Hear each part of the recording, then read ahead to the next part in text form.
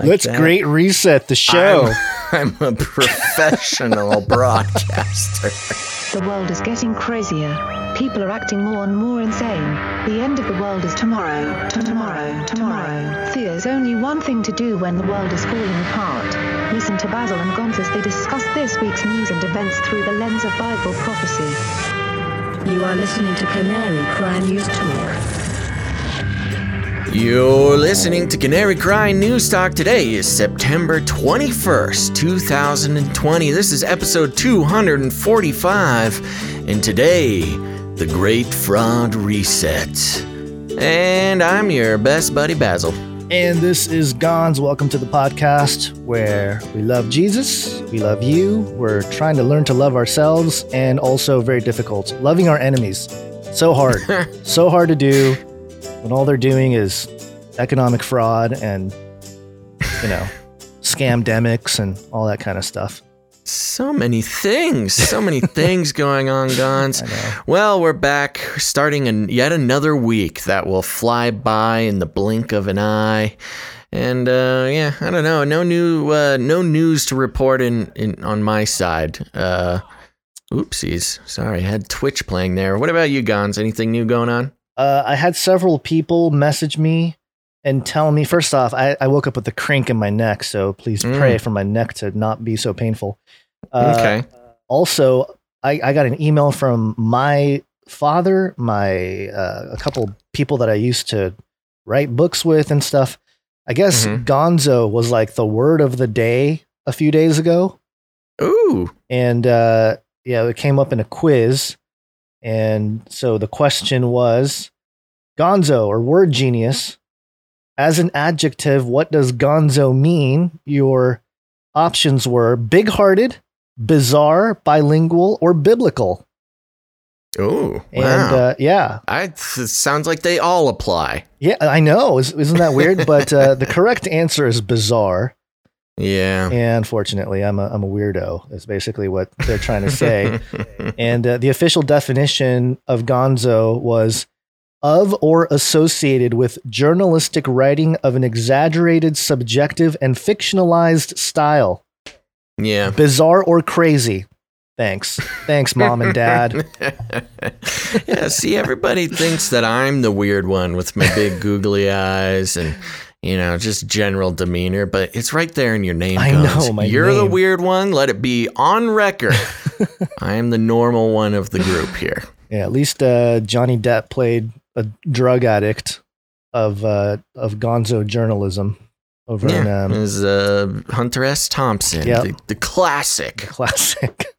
Classic Gonzo journalist. All right, well, sounds good. Should we just jump right into the stories here? Sure, let's do it. Okay. Flippy update. Do you want fries with that? Okie dokie, folks. We're going to be getting some news here from thedailypress.com. But just so if you don't know, now you know, Flippy is the colloquial name for the disembodied robot arm that is taking our jobs, enslaving our children, and flirting with our spouses. We use Flippy as a touchstone to talk about how robotics and AI are moving into our lives, whether we like it or not, and what we can do as the resistance. But I'm over here at dailypress.com. Yeah, if there's ever was a phrase or a word that was sort of co-opted during the last election cycle, it's the resistance. I know. It really is bugging me, just resistance. Just means you're like a Democrat against Orange Man. If you're the resistance. It used to be, you could say you were part of the resistance loud and proud because it meant you were going to fight the time-traveling robots from the future. But now it's a whole new thing. Anyways, moving on. The article is titled, During Pandemic, More Workers Being Replaced by Robots, New Study Finds. A new study, Gonz. Don't worry. The new study was listening to full-scale scientific study to confirm what I've been saying all along. I know. And that is this. Quote, no, not quote. The article reads, the coronavirus pandemic is accelerating the trend of robots replacing humans in the workplace, which could result in a recovery from a recession that nonetheless costs jobs, according to a new report. Workers whose jobs can be done by machines suffered more layoffs per capita than those with jobs that aren't as easily automated, the Federal Reserve Bank of Philadelphia said in a report released Monday. Very suspicious how the Federal Reserve Bank is the one coming out with this. I know. People of color were especially harmed, possibly because of their concentration in service jobs at risk of automation. The report noted that most job losses during the health crisis are expected to be temporary, yet cashiers, hotel staffers, parking attendants, and others are at risk of permanently losing work if companies become satisfied with labor-saving technology, or if fears over future pandemics convince firms to stick with machines. The report added that previous recessions resulted in technology replacing laid-off workers too, leading to, quote, jobless recoveries. There has always been anecdotal evidence that the coronavirus has exacerbated job losses to machines. Besides harming business balance sheets, COVID-19 has forced companies to limit contact between customers and employees. The result has been hotels replacing humans with self-checking kiosks, meat packing plants deploying slaughterhouse robots. Slaughterhouse robots. I don't like that.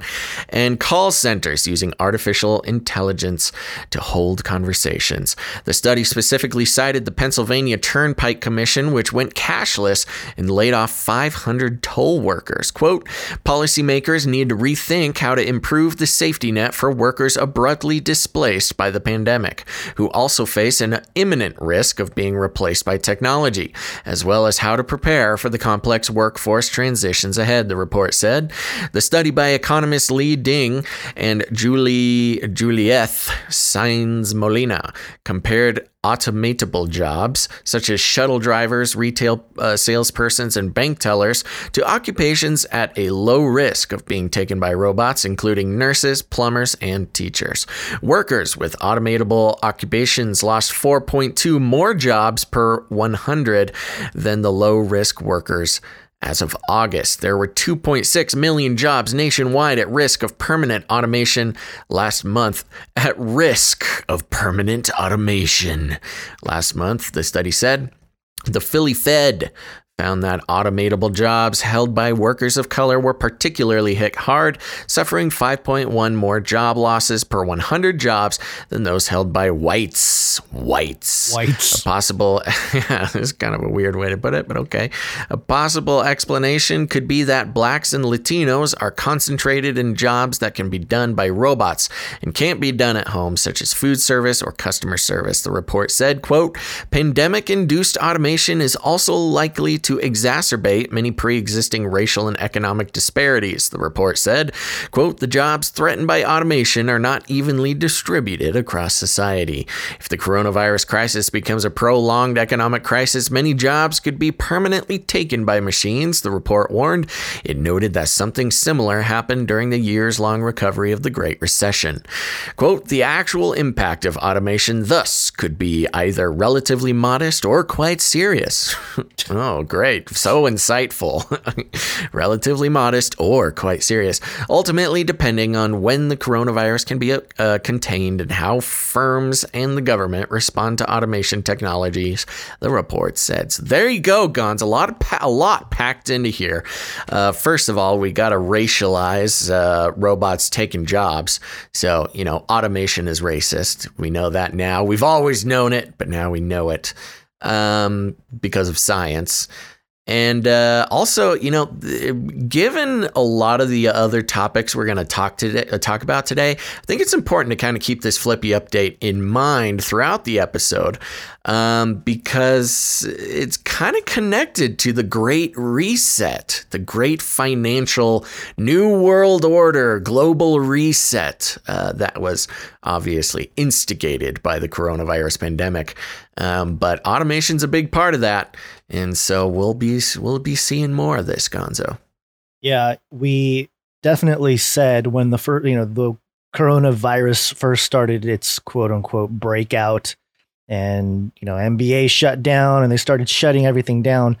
I think we went on record on Canary Cry News Talk and said Mhm. like they're going to just pump out the robots because I mean, I think we were talking about some of this stuff even before the new year because there were kind of smatterings from China that something had broken out, blah, Right. blah, blah.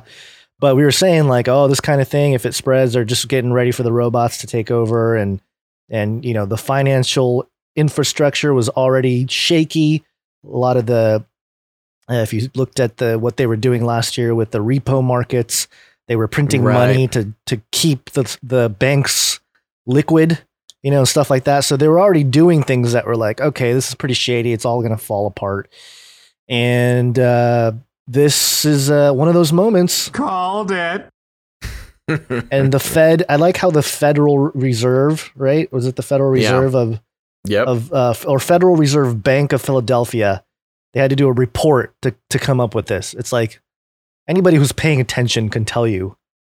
Just listen to Canary Cry News Talk. You don't even That's have to the do a problem, Gons. Nobody is paying attention. report. I guess. The only people paying attention are listening to this show right now. I know. So anyway, I think that the bankers realized, oh shoot, our tellers can be replaced by robots, or maybe they're like, yes, our tellers can be replaced by robots.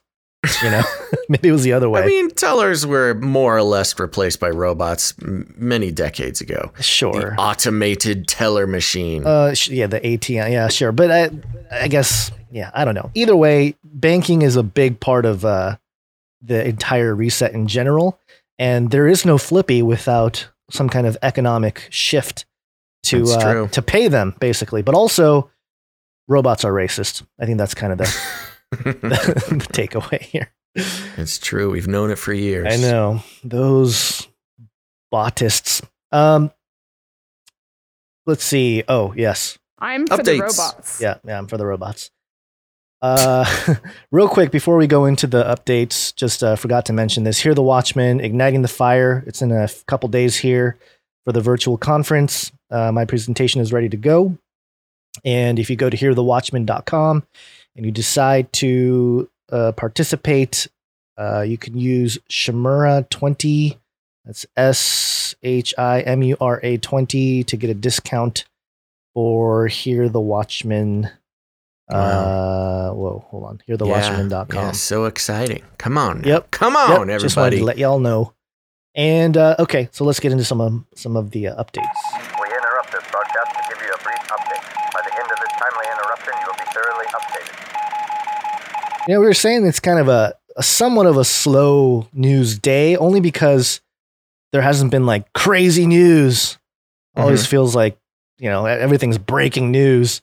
But this story was out at the end of last week, and there's an update here. And I'm going to pronounce this thing wrong because I haven't actually heard anyone talk or say it like in news media.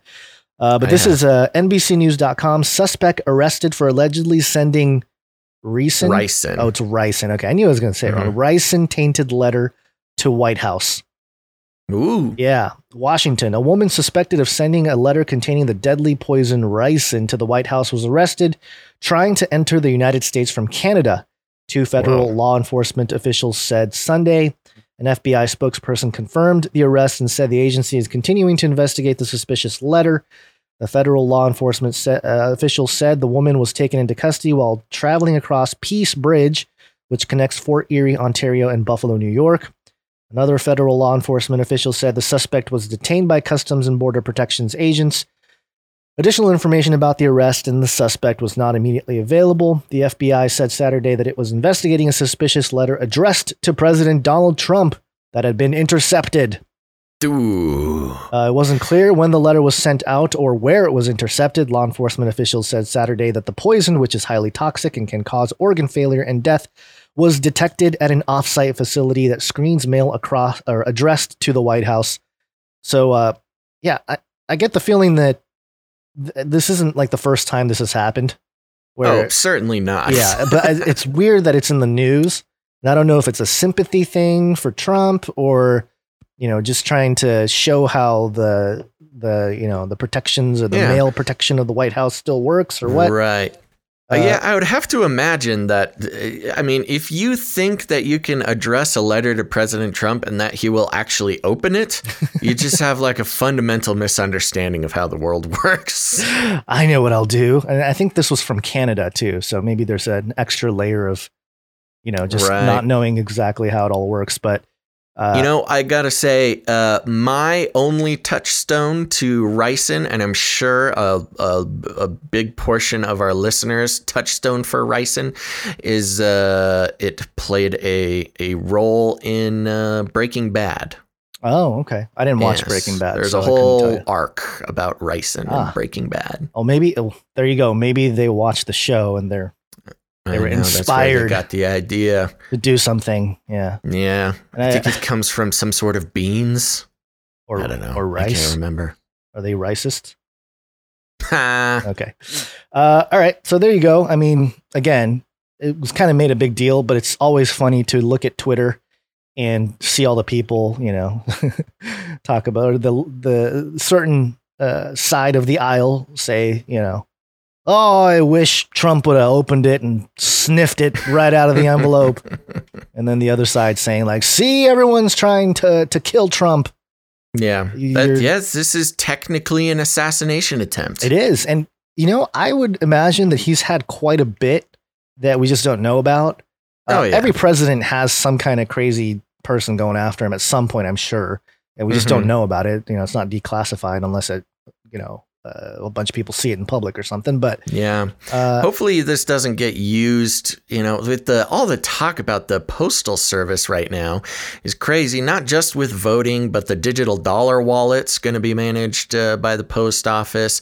And now, an assassination attempt for the president coming through the post office. Yeah. It might be part of a more sort of elaborate long-term play that's going on here. So I'm just going to say that out loud, and then we'll see what happens in the future. Yeah, nothing is on purpose, or nothing is on by mistake when it comes to these types of stories and events even. But there's another big news over the weekend. It's got to be biblical. Of course, RGB passed away finally, supposedly. I know all the theories about, she was maybe gone for a while, which wouldn't surprise me one bit. But this is the WashingtonPost.com. Who is Amy Coney Barrett, the judge at the top of Trump's list to replace Ruth Bader Ginsburg? And it says here at the top of President Trump's list to replace RBG on the Supreme Court is U.S. Circuit Court Judge Amy Coney Barrett, a jurist in the mold of the late Antonin Scalia, who fulfilled... Scalia. Wasn't he shot? Didn't he get shot? No. He suffered a heart attack in Texas, but there's a lot of theories about having that been an assassination. Oh, okay. And I think there was rumors that he was found with a pillow over his head. Oh, died of a heart attack, but had a pillow over his head. Who was the one that was beat with the baseball bat? I don't remember. Anyway, I have no idea. It might have been one of the. Anyway, okay. So Scalia, who fulfills nearly all criteria on conservatives' wish list, at 48 years old, Barrett could hold the lifetime seat for several decades. Trump's first two nominees to the nation's highest court, Neil M. Gorsuch and Brett M. Kavanaugh, are in their 50s. Trump's justice will potentially replace 1/3 of the Supreme Court for generations. Why is she at the top of Trump's list? A devout Catholic who is fervently anti-abortion, Barrett appeals to Trump's conservative base, but Republicans also hope that for moderates such as Senator Susan Collins, her gender makes her a more palatable replacement for Ginsburg, a feminist icon who spent her life fighting for gender equality and also allowing for the murder of millions of babies. That's just my commentary there. Trump considered Barrett in 2018 to replace retired Justice Anthony M. Kennedy, but reportedly said he was saving her for Ginsburg's slot. And it kind of goes into some detail here, but the part that everyone's freaking out about, it was trending on Twitter and all that stuff. What would be the impact of Barrett's religion on her rulings on such issues as Roe v. Wade? During her confirmation hearing to the appeals court, Barrett said in a role she would, quote, follow all Supreme Court precedent without fail and would regard decisions such as Roe v. Wade as binding precedent. Quote, I would never impose my own personal convictions upon the law, she added. But Democrats pointed to comments she had made at Notre Dame years before about being a, quote, different kind of lawyer. She said, we should always remember that a, quote, legal career is but a means to an end, and that end is building the kingdom of God. Dun, dun, dun. So everyone's freaking out. The lefties are all freaking out. Hey, we don't want a theocracy in this country. Right. And it's like baiting the people on the right saying, hey, yes, we do. Yeah, we do, I think. But, the more I think people that follow in our vein are saying, yeah, but. Because of course, it's a straw man is the thing. Like, right. Just because someone has a certain belief and is in some sort of power doesn't mean it's a theocracy, people. I know. Well, yeah. But yes, it's another one of those switcheroonies you need to be, everybody needs to be careful of, because, if you take the bait and say, we do want a theocracy, that'll set up a dangerous precedent for the future. One of the famous sort of transitions from democracy to theocracy, although it wasn't a democracy. But, when you see those pictures of what was it? Was it Iraq or Iran? I think it was Iraq from the 70s. And it looked almost exact. It was like completely Americanized, bikinis and, Western haircuts and skyscrapers and cars, American made cars. And then just a few years later, it became an Islam theocracy. And that's how we got to where we are today. So, right. So yes, of course, it's a concerning thing, I think, for everybody in general. And again, I personally will go back to my original thoughts about theocracies, which is you can't legislate people into heaven. You can't legislate people into the kingdom of God, Yeah. So I don't know, just a bunch of nonsense. The reason why I was trending on Twitter is a lot of nonsense. But just for clarification's sake, from at least my position, I think you're kind of in line with me here, Basil, with this. But when I hear kingdom of God, I go back to the Bible. It mentions it several times, over 60 something times in the New Testament, depending on what translation you have. And a lot of it has to do with kind of what Heiser talks about, this already not yet, that, it's the power of heaven, or, the power of God through his people. And that it's not some kind of established, organized government, but it's just people doing the will of God on earth and doing things like spreading the gospel or helping people, whatever it is. Right. And that's sort of the precedent that's set. It's not so much like, we must set up this court and we must rule with an iron fist and all that stuff.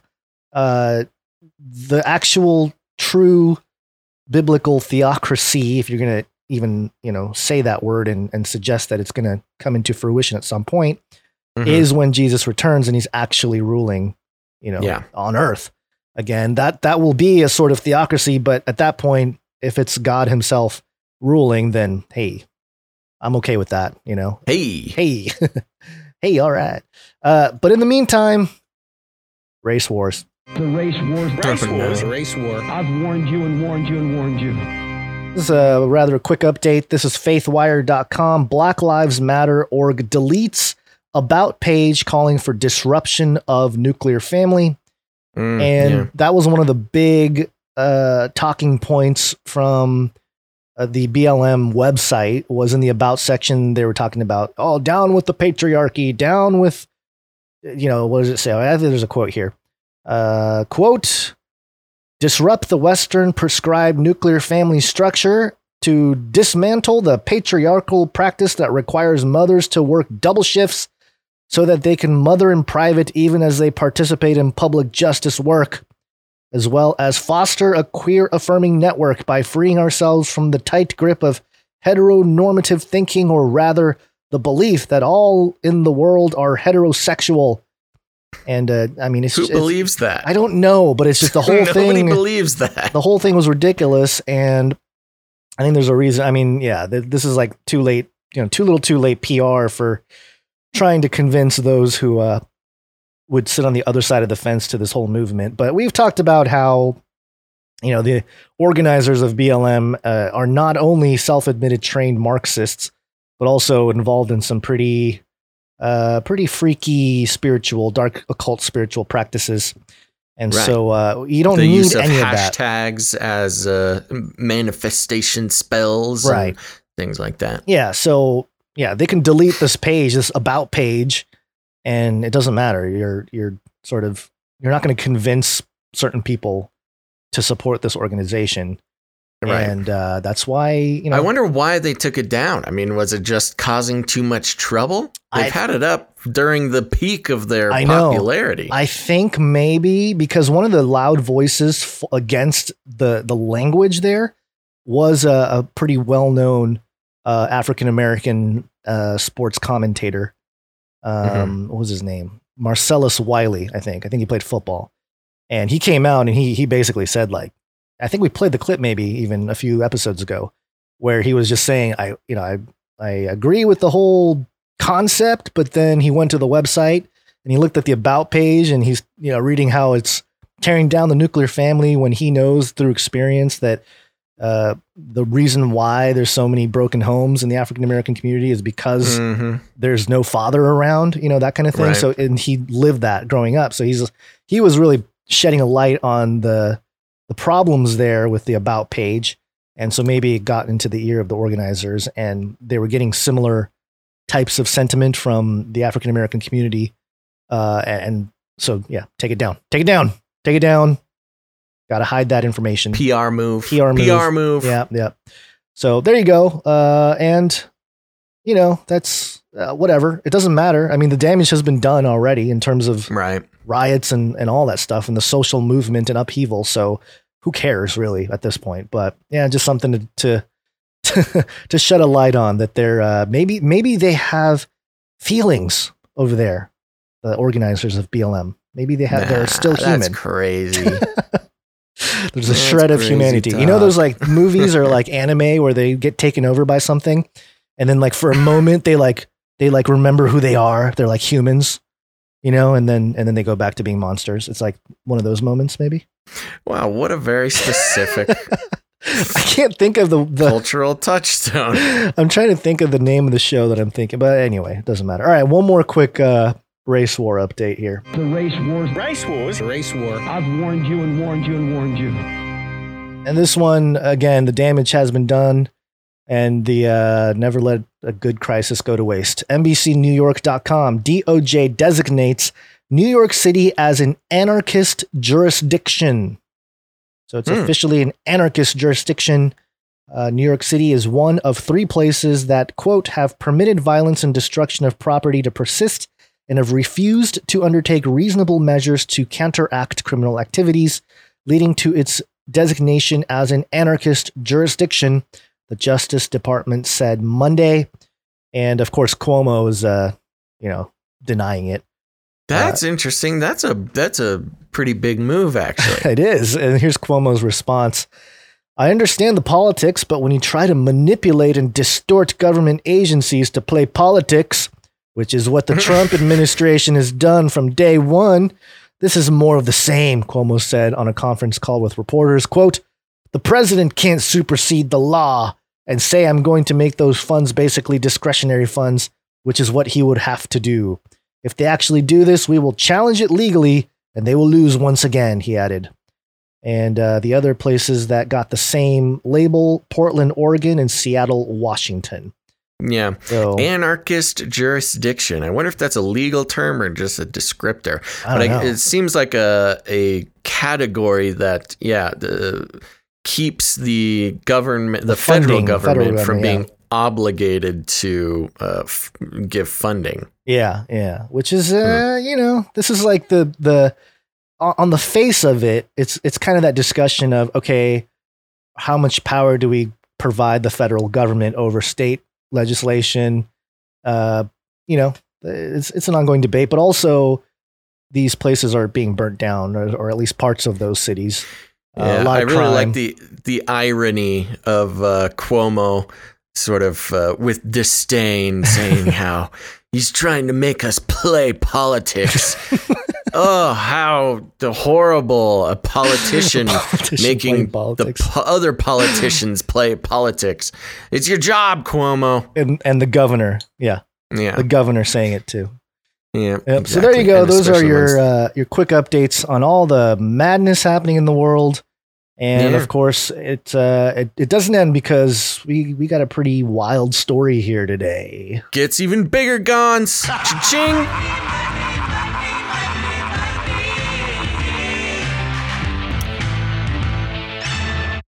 All right. Well, Gons, you've heard it. We've all heard of some big stuff going on in the world of money. And interestingly enough, spearheaded by BuzzFeed News. Yeah.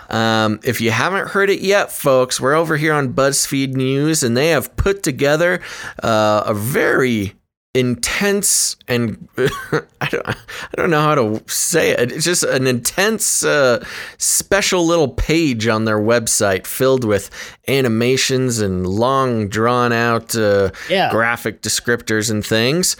But Gons, I'm talking about the FinCEN files. I know, and they actually even changed their little avatar on Twitter.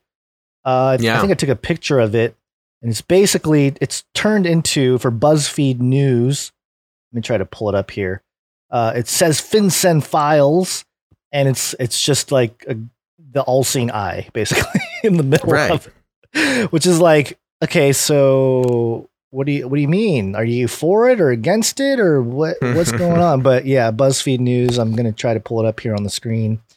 Yeah, for those of you and who this are watching. is just so everybody's aware as we go into this. This is one of the biggest. Now, of course, there's not too many things we didn't already know about if you listen to this show, but it's the biggest sort of public display. I mean, take into consideration the Great Reset, the financial ruling elite, the global chess game that is, geopolitical financial movement. And of course, we all know how corrupt the banks are, but this is like the biggest public display of these sort of secret worlds. And so let's get into it, Gons. This is the FinCEN files. Are you going to go through the graphics, or are you just going to go? I wasn't going to. Should I? No, you don't have to. It's just they went through a whole thing to put together a whole spiel. Yeah. Do you want to put down do you have a ominous music bed? Let's see. Hold on. Let me see if I can find. Nothing. Hold on. No, not slow jam. Funky loop. Let's see. Funky loop. Rain ambiance. Rain ambiance could do it. Okay. Dun, dun, dun. Money from drug cartels, organized crime rings, corrupt leaders, money that funds terror networks, bloody wars, and human trafficking, all laundered clean. The banks don't stop the money, and the government doesn't stop the banks. BuzzFeed News, the FinCEN files. It's pretty good. All right, here we go. Let's get into it because it's going to be a little long, but that's just because it's so dang important. I can bother you throughout the process. Yeah, we'll cut through it here. So. The article reads, a huge trove of secret government documents reveals for the first time how the giants of Western banking move trillions of dollars in suspicious transactions, enriching themselves and their shareholders while facilitating a network of terrorists, kleptocrats, and drug kingpins. The U.S. They're probably drunk kingpins. The U.S. government, despite its vast powers, fails to stop it. Today, the FinCEN files thousands of, quote, suspicious activity reports and other U.S. government documents offer an unprecedented view of global financial corruption, the banks enabling it, and the government agencies that watch it as it flourishes. Watch as it flourishes. But BuzzFeed News has shared these reports with the International Consortium of Investigative Journalists and more than 100 news organizations in 88 countries. These documents, compiled by banks, shared with the government, but kept from public view, expose the hollowness of banking safeguards and the ease with which criminals have exploited them. Profits from deadly drug wars, fortunes embezzled from developing countries, and hard-earned savings stolen in a Ponzi scheme were all allowed to flow into and out of these financial institutions, despite warnings from the bank's own employees. Money laundering is a crime that makes other crimes possible. It can accelerate economic inequality, drain public funds, undermine democracy, and destabilize nations. And the banks play a key role. Quote, some of these people in those crisp white shirts and their sharp suits are feeding off the tragedy of people dying all over the world, said Martin Woods, a former suspicious transactions investigator for Wachovia. Laws that were meant to stop financial crime have instead allowed it to flourish, so long as banks file a notice that it may be facilitating criminal activity. It all but immunizes itself and its executives from criminal prosecution. The suspicious activity alert effectively gives them a free pass to keep moving the money and collecting the fees. The Financial Crimes Enforcement Network, or FinCEN, is the agency within the Treasury Department charged with combating money laundering, terrorist financing, and other financial crimes. It collects millions of these suspicious activity reports known as SARS. I know. Gons. I know. It's SARS. Of course it's SARS. It makes them available to U.S. law enforcement agencies and other nations' financial intelligence operations. It even compiles a report called Kleptocracy Weekly. I gotta subscribe to Kleptocracy Weekly. That summarizes the dealings of foreign leaders such as Russian President Vladimir Putin. What it does not do is force the banks to shut the money laundering down.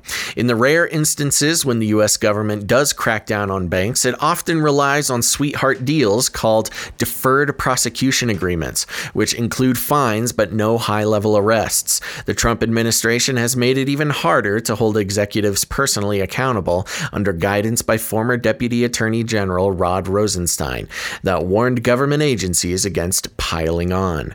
But the FinCEN Files investigation shows that even after they were prosecuted or fined for financial misconduct, banks such as JP Morgan Chase, HSBC, Standard Chartered Deutsche Bank, and Bank of New York Mellon continued to move money for suspected criminals. Suspicious payments flow around the world and into countless industries, from international sports to Hollywood entertainment to luxury real estate to Nobu sushi restaurants. They filter into the companies that make familiar items from people's lives, from the gas in their car to the granola in their cereal bowl. The FinCEN Files expose an underlying truth of the modern era. The networks through which dirty money traverse the world have become vital arteries of the global economy. They enable a shadow financial system so wide-ranging and so unchecked that it has become inextricable from the so-called legitimate economy. Banks with household names have helped make it so. BuzzFeed News' investigation shows that, first bullet point, Standard Chartered moved money on behalf of Al Zaruni Exchange, a Dubai-based business that was later accused of laundering cash on behalf of the Taliban. During the years that Al Zaruni was a Standard Chartered customer, Taliban militants staged violent attacks that killed civilians and soldiers. HSBC's Hong Kong branch allowed WCM 777, a Ponzi scheme, to move more than $15 million even as the business was being barred from operating in 3 states. Authorities say that the scam stole at least $80 million from investors, mainly Latino and Asian immigrants, and the company's owner used the looted funds to buy 2 golf courses, a 7,000 square foot mansion, a 39.8 carat diamond, and mining rights in Sierra Leone. Bank of America, Citibank, JP Morgan Chase, American Express, and others collectively processed millions of dollars in transactions for the family of Viktor Khrapunov. Krapunov, the former mayor of Kazakhstan's most populous city, even after Interpol issued a red notice for his arrest. Krapunov, who had already fled to Switzerland and who claims the allegations are politically motivated, was later convicted in absentia on charges that included bribe taking and defrauding the city through the sale of public property. The banks mentioned in this story said they could not comment on specific transactions due to bank secrecy laws. Their statements can be found here. By law, banks must file suspicious activity reports when they spot transactions that bear the hallmarks of money laundering or other financial misconduct, such as large, round number transactions or payments between companies with no discernible business relationship. SARS are not by themselves evidence of a crime, but FinCEN director Kenneth Blanco has called them, quote, vital for law enforcement investigations. Information from millions of these documents feeds into a single database through which law enforcement officers can summon detailed financial information with a few keystrokes. The FinCEN files opens a rare window into this vast system of financial intelligence, unmatched in the world, but all but unknown to the public. The SARS themselves are so closely held that members of the public cannot obtain them through record requests or subpoenas, and banks are not allowed even to confirm their existence. Prior to this reporting, very few SARS had ever been revealed. The FinCEN files encompass more than 2,100 of them. For more than a year, BuzzFeed News and its partner news organizations across the world mined the information on these tens of thousands of pages to map more than 200,000 transactions. In all, suspicious activity reports in the FinCEN files flagged more than $2 trillion in transactions between 1999 and 2017. Western banks could have blocked almost any of them, but in most cases, they kept the money moving and kept collecting their fees. Suspicious activity reports are written by the bank's financial crime watchdogs or compliance officers, who are often parked in remote offices and left to make a sense of a vast number of transactions with very few resources, writing SARS with little research or verification. BuzzFeed News' research went much further, including reams of internal bank data, thousands of pages of public records, hundreds of interviews with sources across the globe, dozens of Freedom of Information Act filings, 5 public record lawsuits, and requests for 3 federal courts to unseal records, all to piece together the intricacies of a financial system that is largely hidden. BuzzFeed News is not publishing the SARS in full because they contain information about people or companies that are not under suspicion, but who are swept up in the bank's searches. A subset of the documents is being published with redactions to support reporting in specific stories. After the Treasury Department received detailed questions about the FinCEN files investigation, the agency released a statement saying that it was, quote, aware that various media outlets intend to publish a series of articles based on unlawfully disclosed suspicious activity reports. It continued, quote, the unauthorized disclosure of SARS is a crime that can impact the national security of the United States, compromise law enforcement investigations, and threaten the safety and security of the institutions and individuals who file such reports. The agency announced that it was referring to the matter to the Department of Justice and the Treasury Department's Office of Inspector General. In a subsequent letter, FinCEN's general counsel said that disclosure of SARS can make banks less willing to file them, which, quote, could mean law enforcement has fewer potential leads to stop crimes like human trafficking, child exploitation, fraud, corruption, terrorism, and cyber-enabled crime. FinCEN did not respond to the repeated invitations to discuss security concerns. So wait, before you go on here. So basically, Sure. are they saying FinCEN doesn't like, or they didn't like the Treasury Department didn't like that the information was going public because it would cause criminals to not, or hold on. I'm trying. It's the same thing that they say about every, piece of information that they don't want out, which is it's a national security risk. Right. If criminals know that they're on some sort of list, they'll try to cover their tracks and it'll be harder to catch them in the future. But no action is ever taken on these things anyways. That's what I'm saying. That's the whole point. That's what I'm saying. It's weird because they're like, oh, wait, we don't want, this is unauthorized. It's a national security issue. No, it's obvious. Which is basically them saying bull hockey. Yeah, well, that is basically them saying, well, then because then they'll stop doing it. They'll stop exploiting. Right. So far, what we have is the government and banks and criminals all on the same team, helping to move money around and not get people in trouble, which, of course, we've known forever. Yeah. But the fact that this is coming out to the public, much less from BuzzFeed. I mean, I will give the credit to BuzzFeed here. Over the years, now there's a lot of problems. They're just basically another mainstream media outlet. But we know they went from making listicles and figuring out what kind of bread you are to actually spearheading a pretty important story here. Yeah. Again, not one that's been unknown, but one that has not had some sort of mainstream credibility to it. Well, I think part of it too is because of course, everything is Orange Man bad. So I think to the people that are not paying attention to the details, they'll say, "Oh, look at what the Orange Man is allowed to happen." Oh, sure. And turn the blind eye. All sorts of other concurrently running stories to connect it. Yes. But the fact of the matter is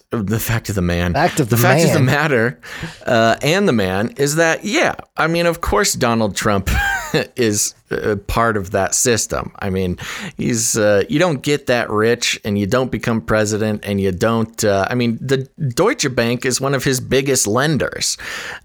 So, yes, of course, Trump is going to be wrapped up in this. But there's no reason to speak as if he may be innocent. Oh, I know. Regarding any of this sort of stuff. Yeah, and I pulled up a clip here before we go on, and we've played this clip before too. Let me see if I can. It's a clip of a clip, but this is Treasury Secretary Steve Mnuchin insists cash isn't used to do bad things. This is published on Altcoin Daily back in December of 2019. But listen to Steve Mnuchin here deny that the dollar is ever laundered.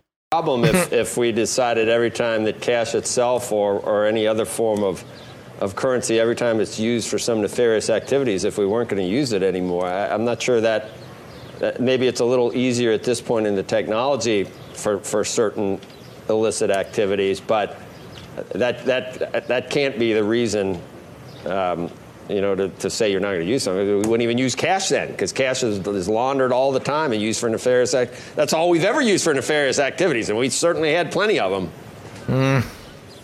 I don't think that's accurate at all. The cash is laundered all the time. We have the strongest AML system in the world.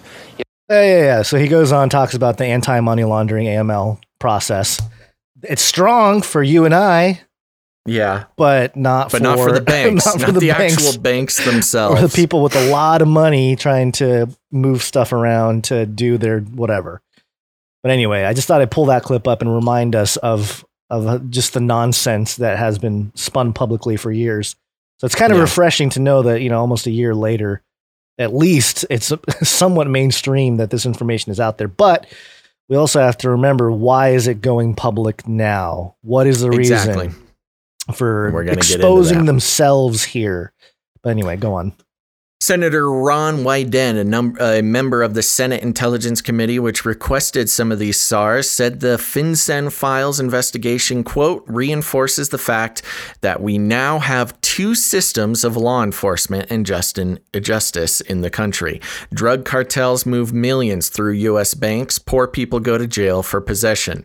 Quote, if you're wealthy and well-connected, you can figure out how to do an enormous amount of harm to society at large and ensure that it accrues rose to enormous financial benefit for all of you. Robert Mazur, a former federal special agent and an expert in money laundering, said that making this material public, quote, could enhance national security, aid future investigations, and encourage institutions to more consistently adhere to SAR filing requirements, and, quote, will hopefully get people who are in a position of power to correct an apparent systemic failure. Yeah, good luck on that one. Then it moves into a historic opportunity. Based in the United Arab Emirates, Mazacca General Trading presented itself to the world as a wholesaler. But between March 2013 and April 2014, the company received nearly $50 million from 5 companies involved in a Russian money laundering ring that manipulated international stock trades. Man, get me on that newsletter. In May and June 2014, it received more than $4 million from a Singapore company that appears barely even to exist. It was also sending and receiving money from British firms located at 175 Darks Lane, one of the world's most notorious addresses for shell companies, which are a common tool to hide ownership. These transactions by Mazacca General Trading, which the Treasury Department later declared to be part of the Kanani Money Laundering Network, a group that has financed terrorism and drug cartels around the globe, involved businesses and people far from the shores of the United States. But as the money pinged around from one bank to another, it was all being tracked, and it would all be reported to the Treasury Department. Because the U.S. dollar is the lifeblood of international finance, the common denominator between the world's disparate currencies, banking customers around the world need to access it, but only select banks are licensed to conduct dollar transactions. So smaller banks in other countries partner with larger institutions, which exchange their customers' pesos, yuan, or dirham for greenbacks. I don't think we can say greenbacks anymore. It sounds racist. For a fee, the arrangement known as correspondent banking helps keep the global economy humming. As they pass through U.S. banks, these transfers give the Treasury Department a advantage that no other country has. It shares some of that information through the Egmont Group, a little-known coalition of financial intelligence units from more than 150 countries and territories. SARS have provided Egmont members with financial details that would be otherwise unattainable, such as those concerning former Olympic Committee member Lamine Diack, who has been sentenced to prison for crimes connected to the Russian doping scandal, and the Russian oligarch Oleg Deripaska, who was sanctioned by the U.S. 2 years ago. Deripaska has sued the U.S. government, maintaining that he is an innocent victim of politics. But if the database is a powerful asset to law enforcement investigations, to privacy advocates, it is a nightmare of overreach. Congress created the current SAR program in 1992, making banks the front line in the fight against money laundering. But Michael German, a former FBI special agent who is a national security and privacy expert, said that after 9/11, the SAR program became more about mass surveillance than identifying discrete transactions to disrupt money launderers. Today, he said, quote, the data is used like the data from other mass surveillance programs. Find someone you want to get for whatever reason, then sift through the vast troves of data collected to find anything you can hang them with. In 2017, when U.S. congressional committees began investigating the last presidential election and other matters, they too turned to the Treasury Department database. They requested SARS on the Deutsche Bank, which had loaned Trump money, Christopher Steele, the former MI6 agent who wrote the so-called Trump dossier, an array of Russian oligarchs, Trump's former campaign chairperson Paul Manafort, and even a small casino in the Pacific run by a former Trump employee. All told, they were looking for information on more than 200 entities. FinCEN unearthed tens of thousands of pages of documents. Those documents, along with a few additional SARS requested by federal law enforcement authorities, make up the majority of the FinCEN files. Some were never turned over to the committees that requested them. A person familiar with the matter blew the whistle to multiple members of Congress. The collection does not include any SARS about Trump's finances. A source familiar with the matter told BuzzFeed News that FinCEN's database did not contain SARS on either Trump or the Trump Organization. That's actually pretty impressive because it sounds like they have stuff on everybody but Trump.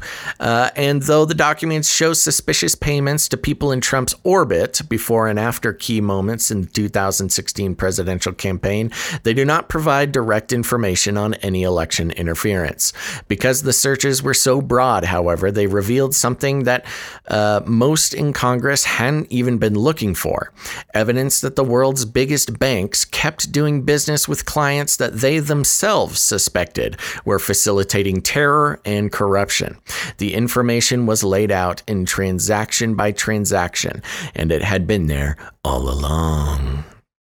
Yikers. So of course we got to get a nice big, Trump shout out in this whole thing, but pretty impressive. Now, I have a hard time believing that you know what? I didn't put it in today's episode. Maybe we'll do it again. But somebody sent me a report about how, Trump's main real estate investments have a whole bunch of foreign governments renting space in those towers. So, he's like literally getting money from the government of Qatar and China and stuff. Right. Being paid in like millions of dollars of rent, just renting these spaces, and how there's nobody in the office. They just rent like 2 floors of a tower and nobody's actually using it. So very suspicious there, but that's besides the point. Any updates before we hit the last little leg here? No, not really. I mean, we don't have to go through all of it either. A lot of it is just more details on how the banks. Yeah, we may or may not go through the whole thing, but the fact of the matter is that, and now I'm not even referring to the information in this article or the information that might be contained within these SARS, the suspicious activity reports. This is a deep, dark secret between governments and banks and criminal organizations. But the fact that it's even going public is, it deserves a little bit of analysis, because we're in this place where a huge movement to restructure everything in the world. I mean, and it's even connected to Flippy. It's connected to robotics. It's connected to the automation of industries as a whole. And of course, all leading back to the Great Reset, which is the sort of new world order, nuclear bomb of restructuring the economics of the entire world. But, this coming out now can and will serve as a hard evidence demonization of the current financial system, which, on one hand, I can't argue with, and I can't even be mad about it. I mean, it's frustrating as anything in the world, the fact that, banks are basically legally allowed to knowingly launder trillions of dollars for criminal organizations, which include politicians of all shapes and sizes.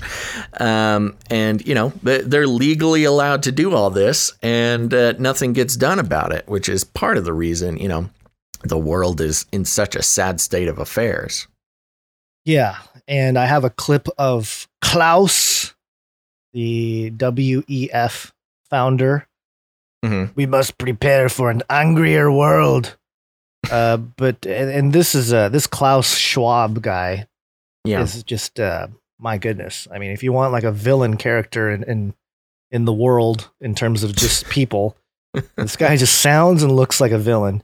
I'll play a couple minutes of this from back in July of 2020 from CNBC International. He's talking about the Great Reset here. I don't know how it will play out in November, but what we know is that we will end up with many more unemployed, and particularly also people in the gray economy, which are not counted for, who lose their jobs. So we will see definitively a lot of anger already now, but probably increased by the end of the year, because this crisis will be with us until we really have found a remedy. So we have to prepare for a more angry world. And okay, this is in July during the height of like the riots and all that stuff going on. Right. And this guy is standing here. We're going to have to accept an angrier world, an even angrier world than we have now. Like, dude, what are you talking about? But okay, let's go on for a little bit longer. How to prepare?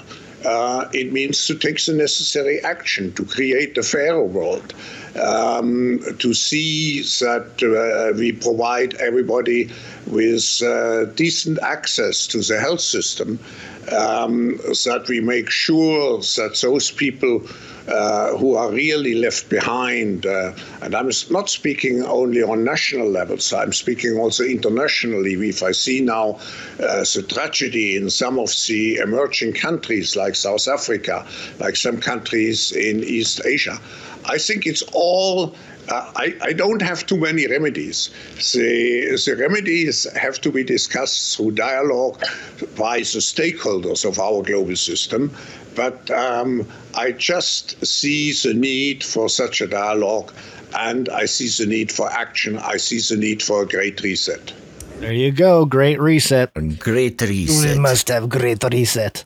Yeah. And, to put it into a spiritual context, I mean, if you want to talk about powers and principalities, this is the structure. This is a global structure that is basically the altar of Mammon. I mean, you talk about global banking and it really is its own sort of entity, even if you just look at it in sort of a materialistic worldview, even the structure itself and everything going on within it is like this little g God that affects everything in the world, can control, empires rise and fall with this global banking system. Mm-hmm. And of course, in a spiritual perspective, there's an actual spirit or principality behind that. But take into consideration that,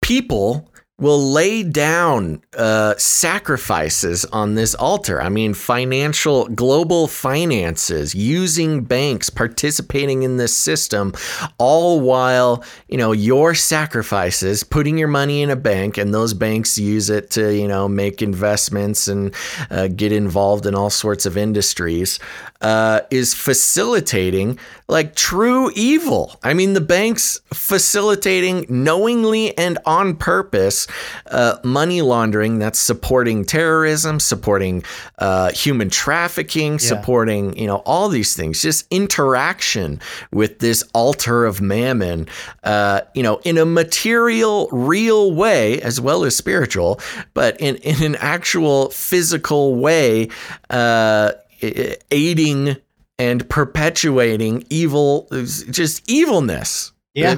Not just terrorism and human trafficking, but all sorts of awful things. Yeah. Yeah.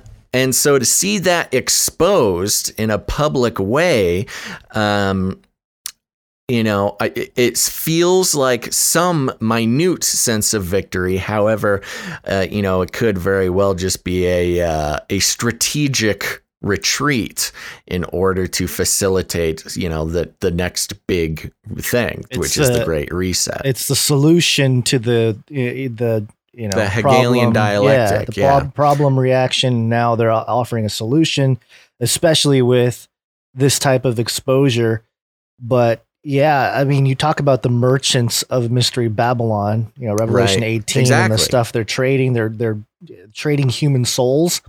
And this guy here, this Klaus guy is sitting here. Oh, the stakeholders need to have a conversation. How about no? How about that's been the problem? The stakeholders. The problem is stakeholders are just that, stakeholders. And they're the ones that benefit from allowing evil to flourish. Yeah. Stakeholders talking does nothing but get them all on the same page for the master plan. And I like how he's like, oh, I really don't have a solution. Oh, we have Great Reset. Like, it's just like the whole thing is straight out of a comic book. But I think you're right, and I think the suspicions with this whole thing being exposed in this article, this FinCEN files and BuzzFeed getting a tip and going all in and exposing this fraud and all this corruption going on. They have to be at a point where they're ready to really hit the reset button. Yeah, totally. Because otherwise, they would not let this out. They would not allow a mainstream publication to publish this information and expose themselves effectively unless they're ready to tear it all down. And this goes this goes and back it's to all that story. part of the plan, meaning that they have the response ready, and the response is this monopoly hegemonic what we consider the New World Order, globalization, unifying all of the financial dealings and organizations, because, instead of having 100 big banks sending sending stuff around and hiding transactions, if you have one single big bank, then there's no separation from which people to hide things from each other. So the answer to all of our problems is a global one world currency and banking system. Yeah. And part of it has been, I know it's been part of the plan of the elite because they've said it as much. And I always go watch the beginning of Age of Deceit 3. And I quote Manly P. Hall in his final lecture at the Masonic Hall, which was recorded on audio. And he's sitting there talking about how in the 21st century, the Brotherhood has been long at work. They're going to rout out the corruption, just like all the Brotherhood has done throughout the centuries. And they're going to usher in a Prince of Peace. So that's the other side of things eschatologically, which is pretty fascinating, to say the least, is that these people are preparing for a big exposure and a big reset and all this kind of stuff in as a process, as a means to provide a quote unquote Prince of Peace and present some savior figure to the world, because whoever, fixes it presumably is a savior type figure, even in especially in a secular type of context where, oh man, this guy really figured out the whole banking thing. And now all the banking is all, it's all clean and the wealth is redistributed and, human trafficking is down and all these dark networks have been exposed. And hey, starting to sound like a Q narrative, doesn't it? but imagine that. Yeah. So I think this is all part of the plan. As nice as it's a small victory in the sense that we get to say "I told you so," but it comes kind of at a point at which it may be too late for some people to realize exactly what's going on. Because if you are too happy about this whole "hey, I told you so," then you can get blindsided by what they're planning to replace everything with. So just got to stay watchful, stay sober-minded. That's right. And so just to figure out if we're going to move on or complete this, it goes through another 10 paragraphs of, pointing out individual banks and individual, criminal organizations and transactions that they've allowed to go through and stuff like that. So we'll kind of skip over that. I recommend you, it's a good article to educate yourself on. But let's jump down real quick. I'm going to go to the second half of the Can It Be Fixed section. And basically, let's see here. The most powerful way to fix the problem might be the simplest. Arrest the executives whose banks break the law. The bankers will never learn until you start putting silver bracelets on people, Pelletier said. Think of the message you're sending to repeat offenders. These guys know what they're doing, said Thomas Nollner, a former regulator with the Office of the Comptroller of the Currency. You break the law, you should go to jail, period.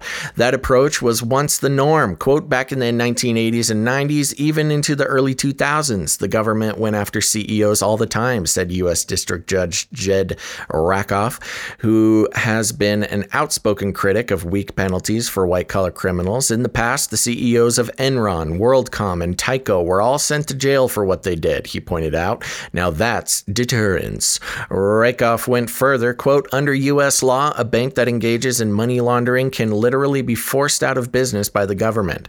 And it is kind of surprising that the government hasn't taken that step, given the obvious deterrent effect it would have.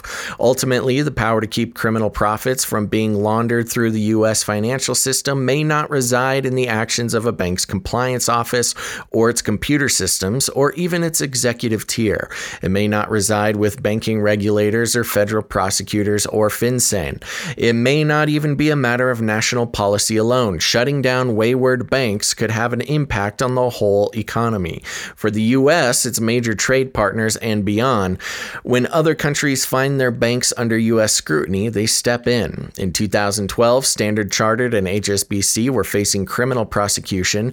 George Osborne, at the time the UK's Chancellor of the Exchequer, I have no idea what that is, Chancellor of the Exchequer, wrote to the chairperson of the U.S. Federal Reserve, Ben Bernanke, and Federal Secretary Timothy Geithner to discuss his concerns that a heavy-handed response could have, quote, unintended consequences.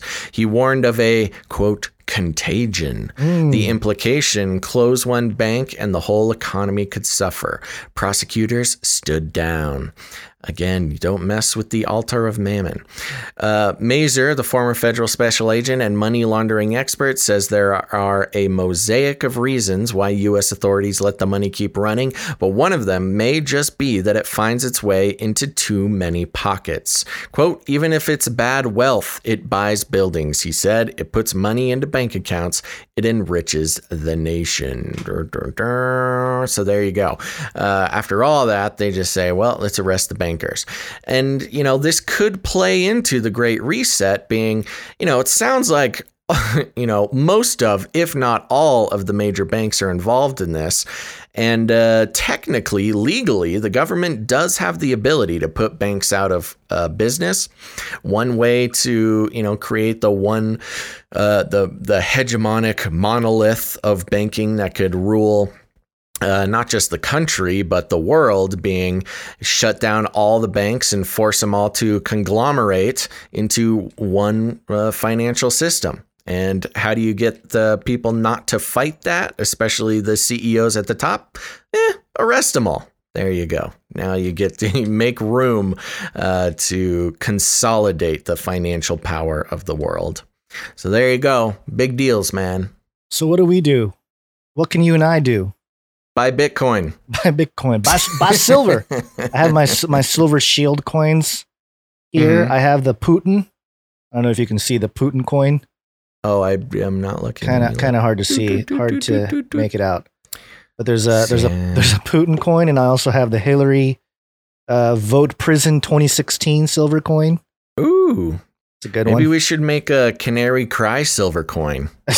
Yeah, good idea, Basil. Should have done that when silver was $14 an ounce. I know. What's it at now? Is it up at 30? Somewhere floating around 30? Yeah, 20 something. I think it went down. Everything crashed today, so there was a big pullback.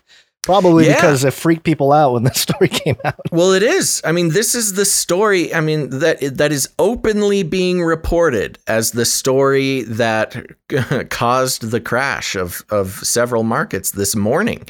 You know, it came out last night or something. And it's really freaking people out, man, which I think may be having the intended effect. Yeah, it looks like silver in the last 24 hours, well, everything dipped. I lost a couple dollars in the last 24 hours. So that's pretty big for silver. Oh, no. Back down to $24 an ounce. But yeah, you know, as peons in the system, you and I, and maybe probably our listeners, unless George Soros, unless you're listening, I'm just picking one out of, or Billy Gates. Yeah, I mean, there's not a whole lot we can do other than to protect what we can with, you know, or what's available to us, which are gold, silver, land. But even then, you know, a lot of that's, I don't know, it's debatable. You can protect your land with guns. That's one way to do it. And so you can grow your own food and things like that. But I mean, that's in the carnal sense. Obviously this is if you look at it from the eternal spiritual perspective, this is all seems to be going to plan. And I feel like there's a reason why the scriptures talks about a mystery Babylon that gets rich and fornicates with all the nations, and the whole thing is destroyed, and all the merchants of the earth weep when they see. Yeah, I mean, the banking system really fits a lot of those descriptors. Yep. Yeah. There you go. Okie dokie. Sounds good. Well, we spent a lot of time on that, but it's a big story, and I know it's not as exciting as robots taking over the world, but this is going to be a really big impacting force on the future just of the world at this point. The world. So, Gons, we got a lot more to talk about, but I think we should take a real quick break. Let's do a quick break. Yes, it's wake up time. Oh, no, it's not wake up time. It's break time. It's opposite.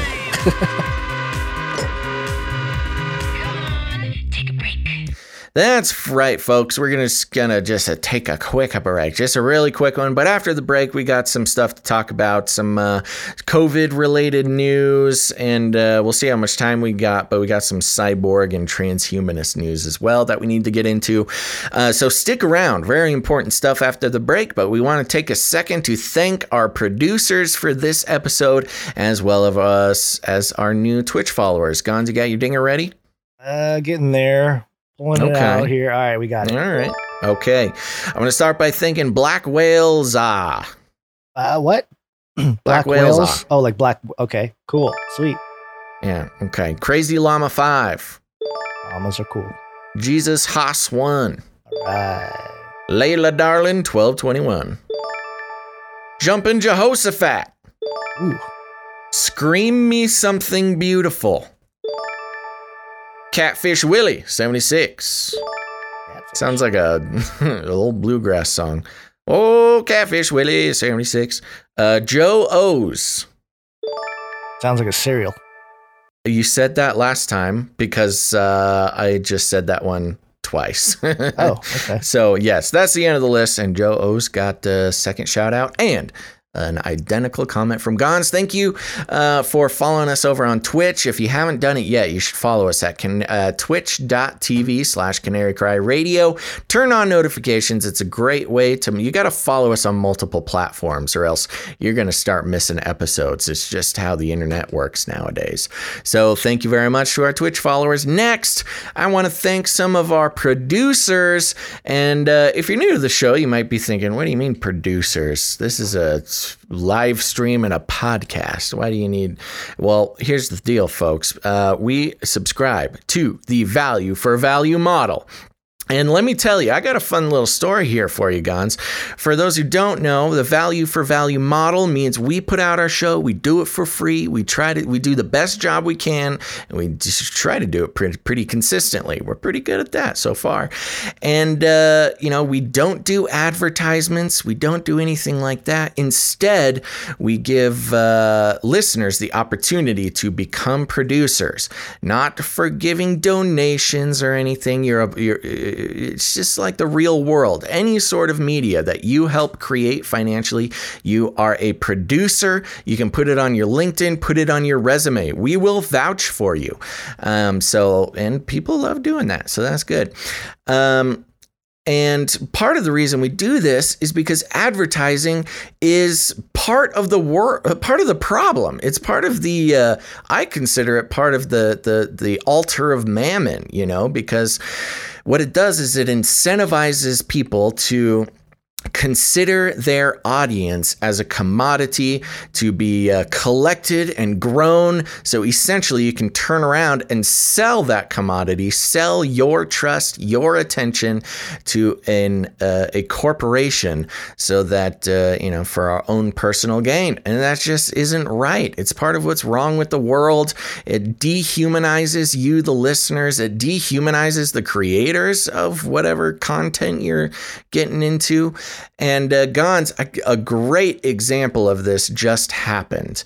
As we always say, when it comes to advertising, you're then pressured to become brand friendly, which limits what you can and can't say. It limits the topics that you're allowed to talk about without fear of losing your income.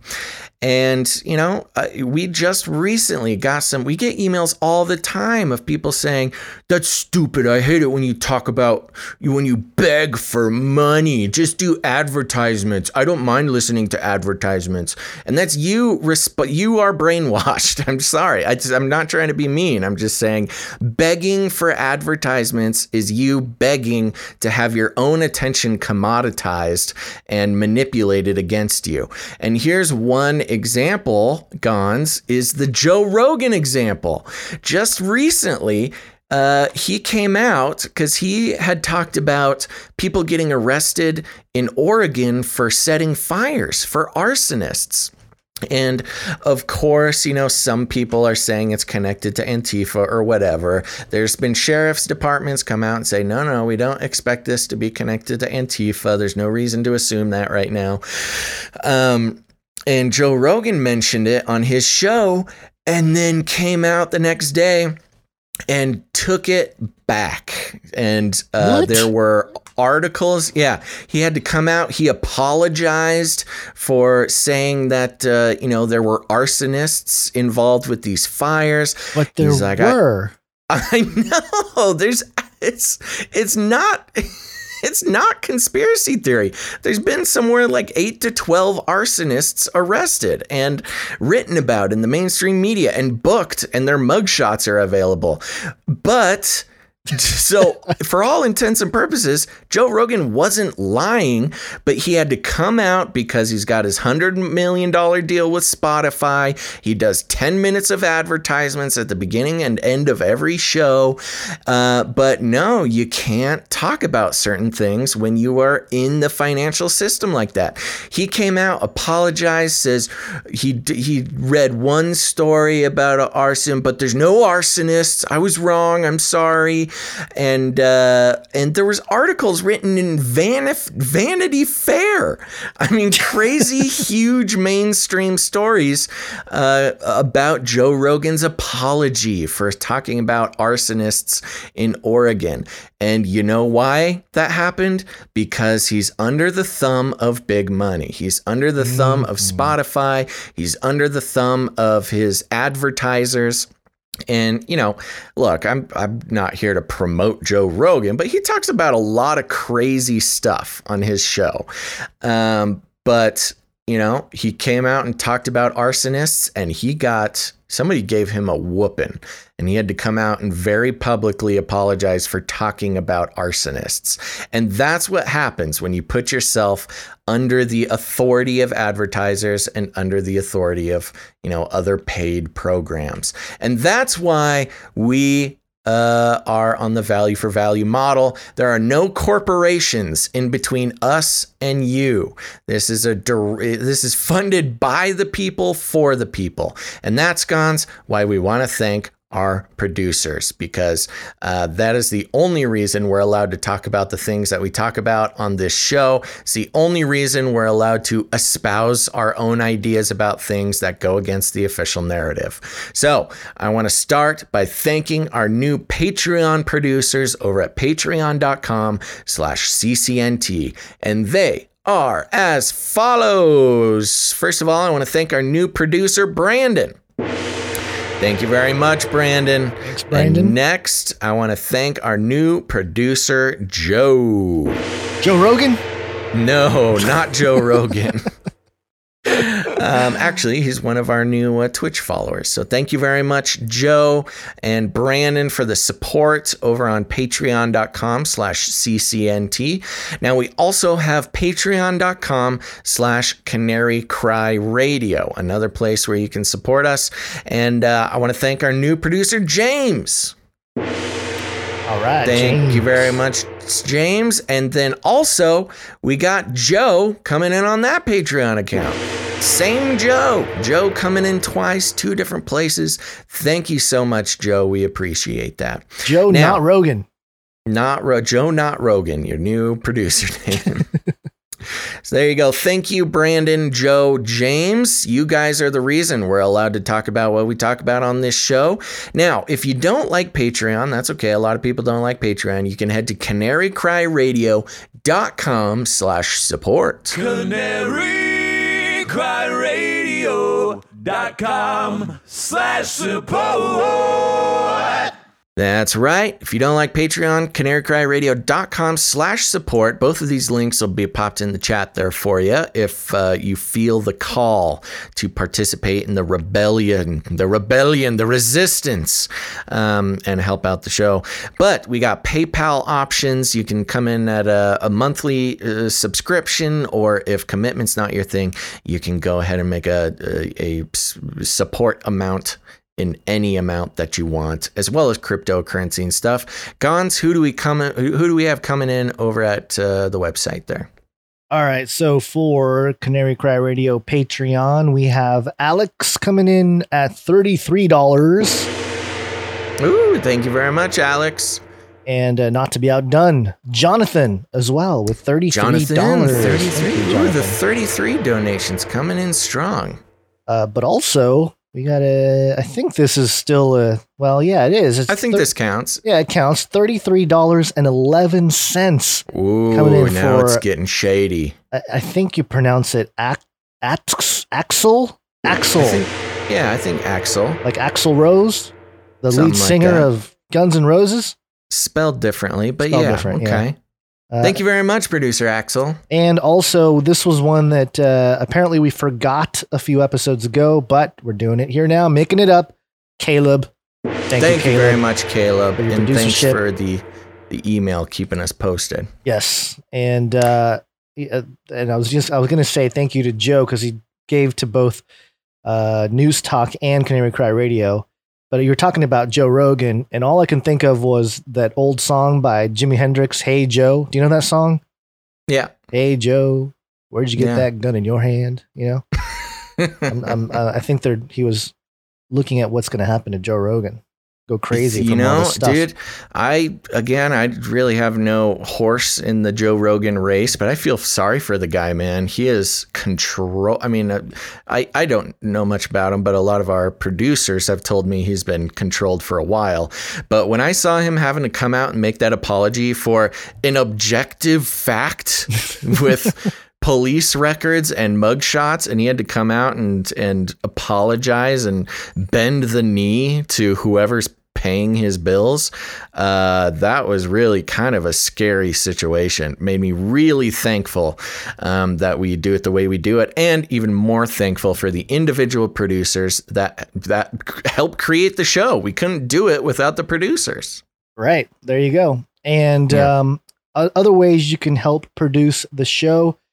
We also accept cryptocurrencies as a hedge against the Great Reset. The Great Reset. We also accept jingles, which we did receive a jingle. This is not the greatest quality, but hold on. I got to pull up the name. I totally forgot the name here. Do you have the name of the person who sent us this goodbye jingle? Nope. I'm sorry. I don't have it in front of me. I'm going to pop into the email. Yeah, I'm going to play it, and then we'll thank him. The volume is a little low on this, but we were told to use it as an outro. So here it is. It is time to say goodbye once more. But Aslan Gonzo will return very soon. Very good. Who sent that in? What is their name? I'm trying to pull it up here. Let me see. I found the email. Let me make sure I don't dox this person. I think it's okay. Y-Man? Yep, Y-Man. Y-Man. Thank you, Y-Man. We'll need to play around with the levels a little bit to make that serviceable, but very good. We appreciate people sending stuff in. I don't know why, but it reminded me of the ride at Disneyland, the Haunted Mansion. Kind of sounds like... It does kind of have that vibe, huh? Yeah, I don't know. Maybe we're supposed to be in a haunted room while we do this podcast. I did like the Haunted Mansion. I have a very vivid memory as a kid riding the Haunted Mansion and the, no pun intended here, but the roller coaster of emotion. I would get terrified and then like super entertained by like some dancing ghosts and then terrified again. Good old Disneyland, occult wonderland. That's right. The other thing, we always have art, and today we have one piece of art that came in. Thank you. One art, please. There we go. And it's from Ali Gazel Bonds. Thank you, chat. Ali. And this is Basil 2020, better with Basil. See the future through rose water-colored glasses. This is the presidential campaign for you, Basil. Apparently, she's better with Basil. Yeah. That's a great campaign slogan. Oh, I know. Yeah. What's the one they're using now with the globalists? Build back better. Right. Yeah. Build back better with Basil. Uh-oh. Thank you, Ali. Very prolific producer of ours. Always coming in with the show-related art, and we appreciate that. Gazel and Bonds in the chat. We all thank you very much. And yes, of course, in this art, there's a cat on my head and a cat, again, who have all been confirmed to have been writing all my scripts, sitting on a box that says Basil's campaign script. So very good. Hashtag Monty. Yes, this cat's wearing hashtag Monty 2020. Very good. Okay, there you go. And if you're an artist out there and you want to create some art for the show, you can send that to canarycryradio@gmail.com. There you go. All right. Are you done? That's a good question. Let me look at my notes real quick, make sure we're all good. Of course, we want to thank That Night Wind, producer That Night Wind, for sending us time codes. If you're watching on YouTube, after the live stream, there will be time codes up there that are relating to each topic that we talk about, so you can jump around and don't have to listen to all the nonsense. And thank you to That Night Wind for your diligent work at helping us with that. I think that's it. I just do want to say again, this Joe Rogan thing, I don't want to harp on it too much, but it really, really strengthened my position, especially because we got some of those like, stop begging for money, just run ads emails recently. They really got me down. And then this Joe Rogan thing happened. I'm like, that is exactly why we do the things the way we do. So if you're out there and you haven't helped produce the show, or maybe you have already, it's really a powerful experience. I've done it with a few of the shows that I've listened to, become an actual supporter of the show. You take some ownership, you feel closer to the show, you value it. There's something about it. You start valuing it more, which is this great sort of circle of life thing. You value the show, so you support it, and it makes you value it even more. So if you've been sort of toying with the ideas of supporting us, becoming a producer, now's the time, because we don't want to turn into a Joe Rogan and have to apologize for everything we do on the show. Weird thing, just a peek behind the curtain for the patreon.com/CCNT. We've really had a great year changing our format like this and people jumping on board and supporting the show. It has been so up and down on September. For every person who's come on and become a producer, we've had one delete. We're actually have had a total of $3 in growth for this month after all the deletions. So I don't know. It's a weird month. I don't know what's going on, but we appreciate those who come on and help balance that out for us. So yeah, if you've been toying with that idea, give it a little prayer. Bring it up in prayer. See if you're led to support the show. We really can't do it without you guys. All right. It's a great reset, Basil. It is the great reset. How about we great reset this and get back into the show? Yes, it's wake-up time. Hey, yo, wake up. That's right, folks. Nice transition. Yeah, you like Let's that? great reset the show. I'm a professional broadcaster. All right. Okay. What do you want to do? You want to start with this? You want this? You want to start with this? I got a couple things here from the Rona front. Okay. COVID.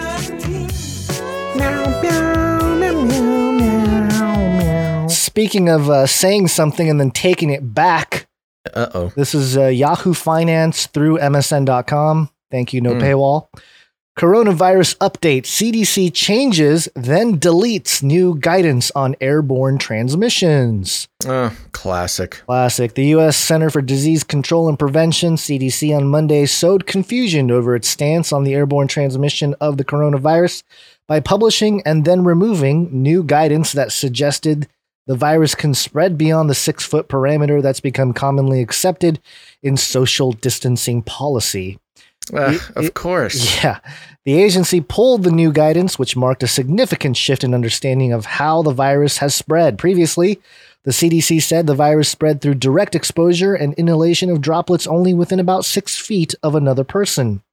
But recently, scientific research has advanced the idea that infected aerosol particles can linger in the air for longer than previously thought, something the CDC appeared to acknowledge before it quickly reversed itself, saying the new language was posted by mistake.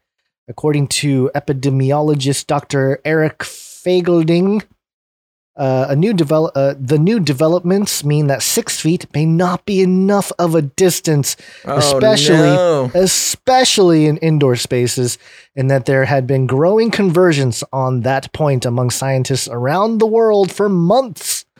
But the CDC's reversal, even if temporary, is both shocking and expected.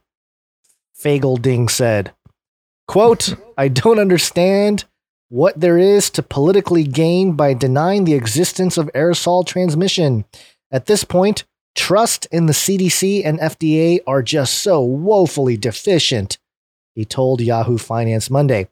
The CDC's head... It always has I know, that's what I'm Just saying. depends on, different sides. If it affirms your bias or not, apparently, according to Fingelding.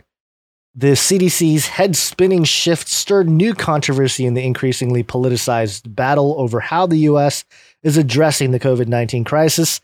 The agency has come under fire for its contradictory messages on testing asymptomatic carriers, masking, and the rapid moves to develop an effective vaccine.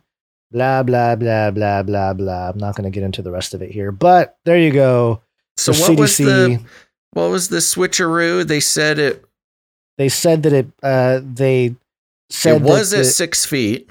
Yeah, it was at 6 feet, and they said it was a problem. You need more than 6 feet, and then they pulled it back.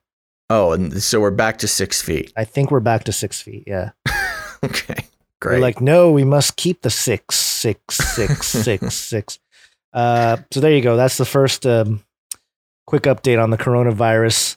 And but by the way, I don't know if you've noticed and this goes hand in hand with the value for value model here, because we can sit here and say COVID-19, coronavirus, and we don't really care anymore. At least I don't care anymore, because at least for the YouTube channel, it's demonetized. So There's no ads running on this channel anyway. And if there are ads running, I'm not making any money off of it. Yeah, and let's real quick. I don't want to stop you. Keep your thought. Okay. Some people, depending on where you are in the world, you might get ads on the podcast version.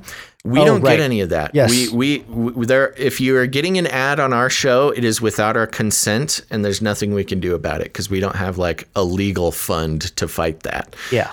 So yeah, if you're hearing ads on the show, that's done by somebody else, and they are taking the money. We don't get any of that. I think Stitcher does that. They play ads before and the after. European Union, iTunes. If you're in Europe on iTunes, they apparently just get to put ads on it, and we don't see any of it. Yeah, messed up. Yeah. But what was my point here? Oh, my point was that, because of the value for value model, we can just say coronavirus, COVID-19, and the algos will freak out, but it won't matter because we're not, advertising on this channel. Yeah, we don't lose funding for it. It's really sad to watch some of the YouTube channels that I watch avoid the word coronavirus or COVID-19 like the plague.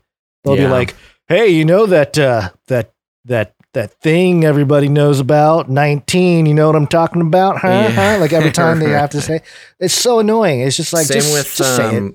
The word vaccine. Yeah, vaccine. And some businesses, there are some algorithms that if you talk about Disney, they'll get you. Oh, wow. Yeah. Yeah, I know Soros was probably one of them too, which, by the way, we didn't talk about it, but there was a big weird moment on Fox News with Soros, like 2 days after we did the Tyrannosaurus Rex episode. And then all of a sudden, Newt Gingrich mentioned Soros, and a couple people were like, I don't think we need to mention Soros. And then it like dead air for a couple minutes while the anchor got some words in her ear, which, by the way, we don't have producers in our ear either. In that way, yeah, for better or worse. Although I guess the chat can sometimes act as that. Yeah, you guys are producers. shills. We have producers sitting here chatting with us. Yeah, a little different context, but there you go. Also, this other story was very interesting. This was thedailybeast.com under Deep Red State. A notorious COVID troll actually works for Dr. Fauci's agency. And I love this picture of Fauci with his mask and the Rona, stenciled in the background. Just The managing editor of the prominent conservative website Red State has spent months trashing U.S. officials tasked with combating COVID-19, dubbing White House coronavirus task force member Dr. Anthony Fauci as a mask Nazi. And and intimating that government officials responsible for the pandemic response should be executed. Oh my gosh. Oh yeah, baby. But the writer, who goes by the pseudonym Strife or Streif, I think it's Strife, isn't just another political blogger. The Daily Beast has discovered that he actually works in the public affairs shop at the very agency that Fauci leads. William B. Cruz is by day a public affairs specialist at the National Institute of Allergy and Infectious Diseases, but for years he has been writing for Red State under the Strife pseudonym. And in that capacity, he has been contributing to the very same disinformation campaign that his superiors at the NIAID, or the NIAID, say is a major challenge to widespread efforts to control a pandemic that has claimed roughly 200,000 U.S. lives. Under his pseudonym, Cruz has derided his own colleagues. See, this is a part where this Daily Beast piece itself is propaganda.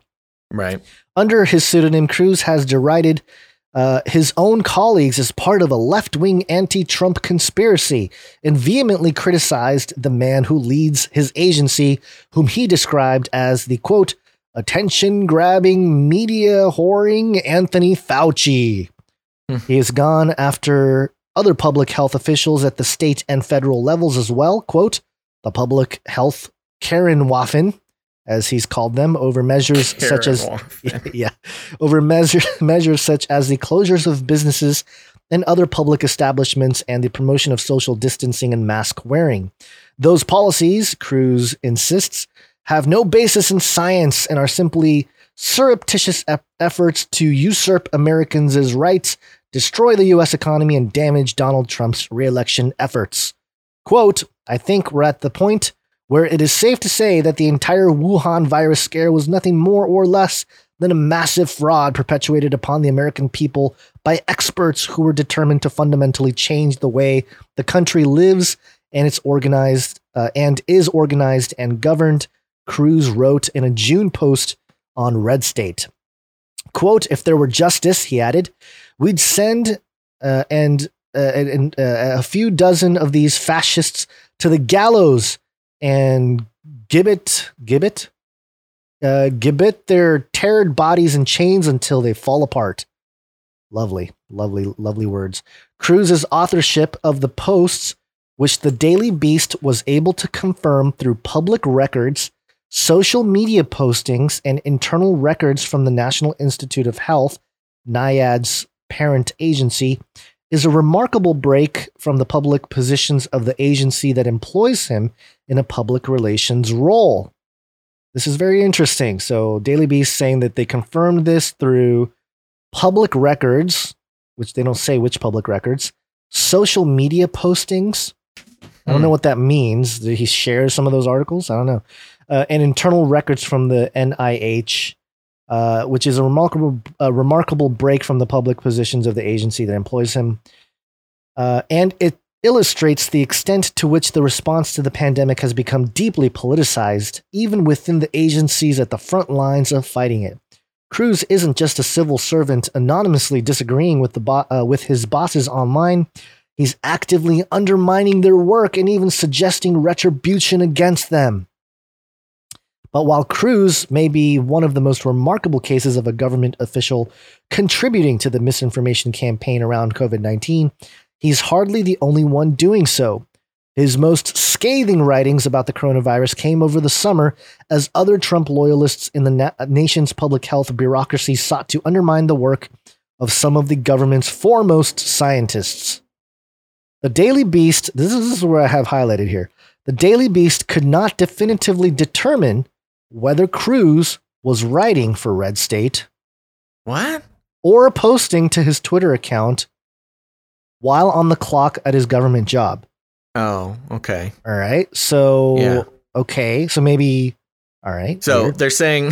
No, I get it. I get what they're saying. We think maybe he did this, but we're just going to say it. But also, we don't know for sure, but wouldn't that just be delicious if he was? Yeah, and then it says, but the vast majority of his writings at the site this year has been published during the work week, often during normal business hours, raising questions about the ethical use of taxpayer resources.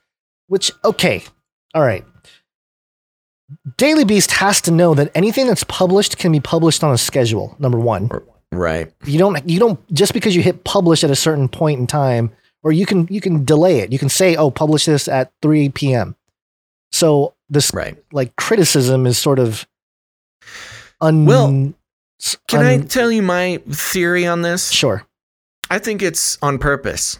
I think that's what I think. I think this is controlled opposition. Yeah. He's in the government. He's infiltrated the sort of alternative media or whatever in order to, it's just going back to the Hegelian dialectic that they're framing it as, isn't this awful that this alt-right conspiracy theorist made it into the government? But no, what it really is isn't it awful that this government agency is infiltrating alt-right conspiracy theory zones, in their words, not my words, in order to stoke the fires of division and contention, to move forward with, cracking down on control and dividing people and, conquering the minds of our citizens. Yeah, it's pretty wild. And the whole thing goes into how long this guy, Strife, has been writing for the Red State, which I think it mentioned at some point that it was as early as like 2005, 2006. So the long play on some of this stuff, which goes to show, and part of it too, the things that he wrote for the Red State were pretty extreme. Like, the masked Nazi thing. Okay, that's one thing, but like, killing him even the Nazi talk, I think that's a direct propagandistic category for the government. And of course, we say it all the time. Propaganda was made legal for the government to use against the people. It was reinforced back during the Obama era.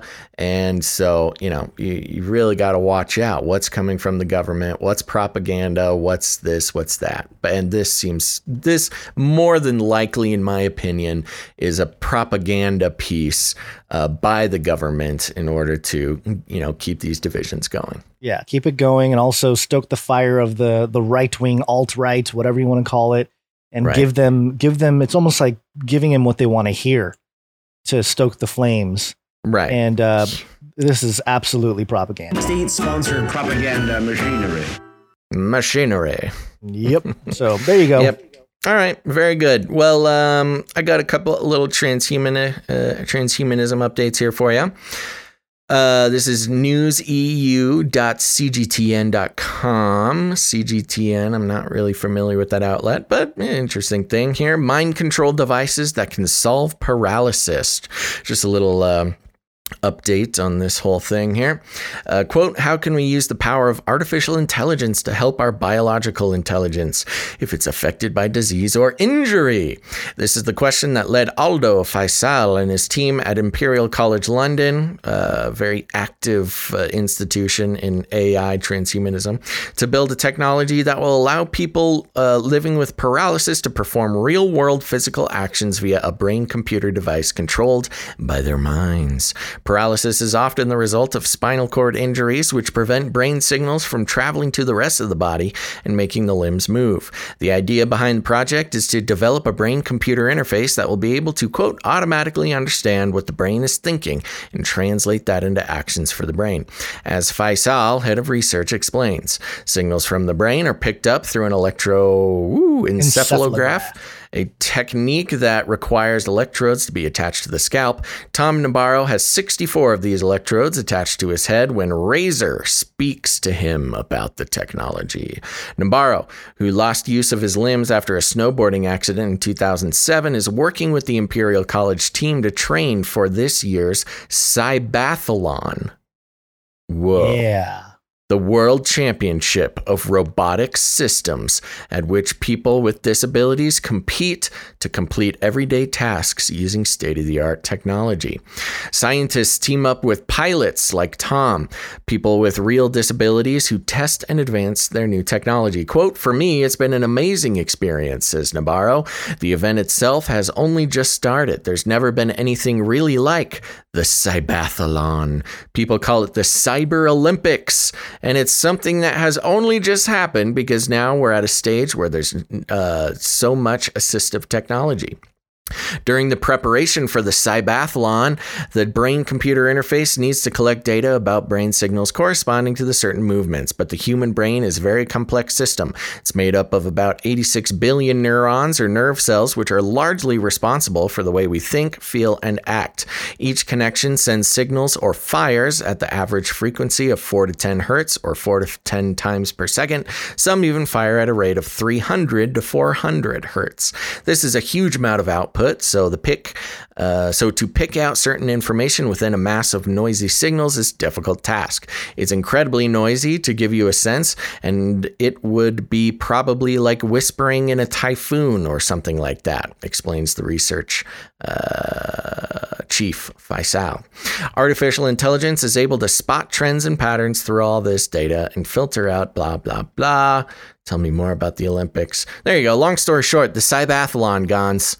It's Cyborg Olympics. I was going to say, what if people that don't have disabilities go in and compete? Are they going to be like ostracized? Like, hey, you have control of your full limbs. That's an equivalent argument to trans people in sports, I think. You know, you've got trans men who become women and then, go into wrestling and win every single match. I could imagine that it'd be a similar problem. Yeah, but no. I get what you're saying, but also if it's just based on brainwave activity or brain activity in general, then that's a good point. It shouldn't really matter. Technically, if it's all brain based, it wouldn't matter if the person is paralyzed or not. Right. Or if they're male or female, presumably, unless maybe they believe that they're weaker or stronger. Oh, I'm not even going to touch that, Gons. Why would you need to separate men and women in the Cybathlon, Cyber Olympics? There is no gender in the transhuman future after the Great Reset.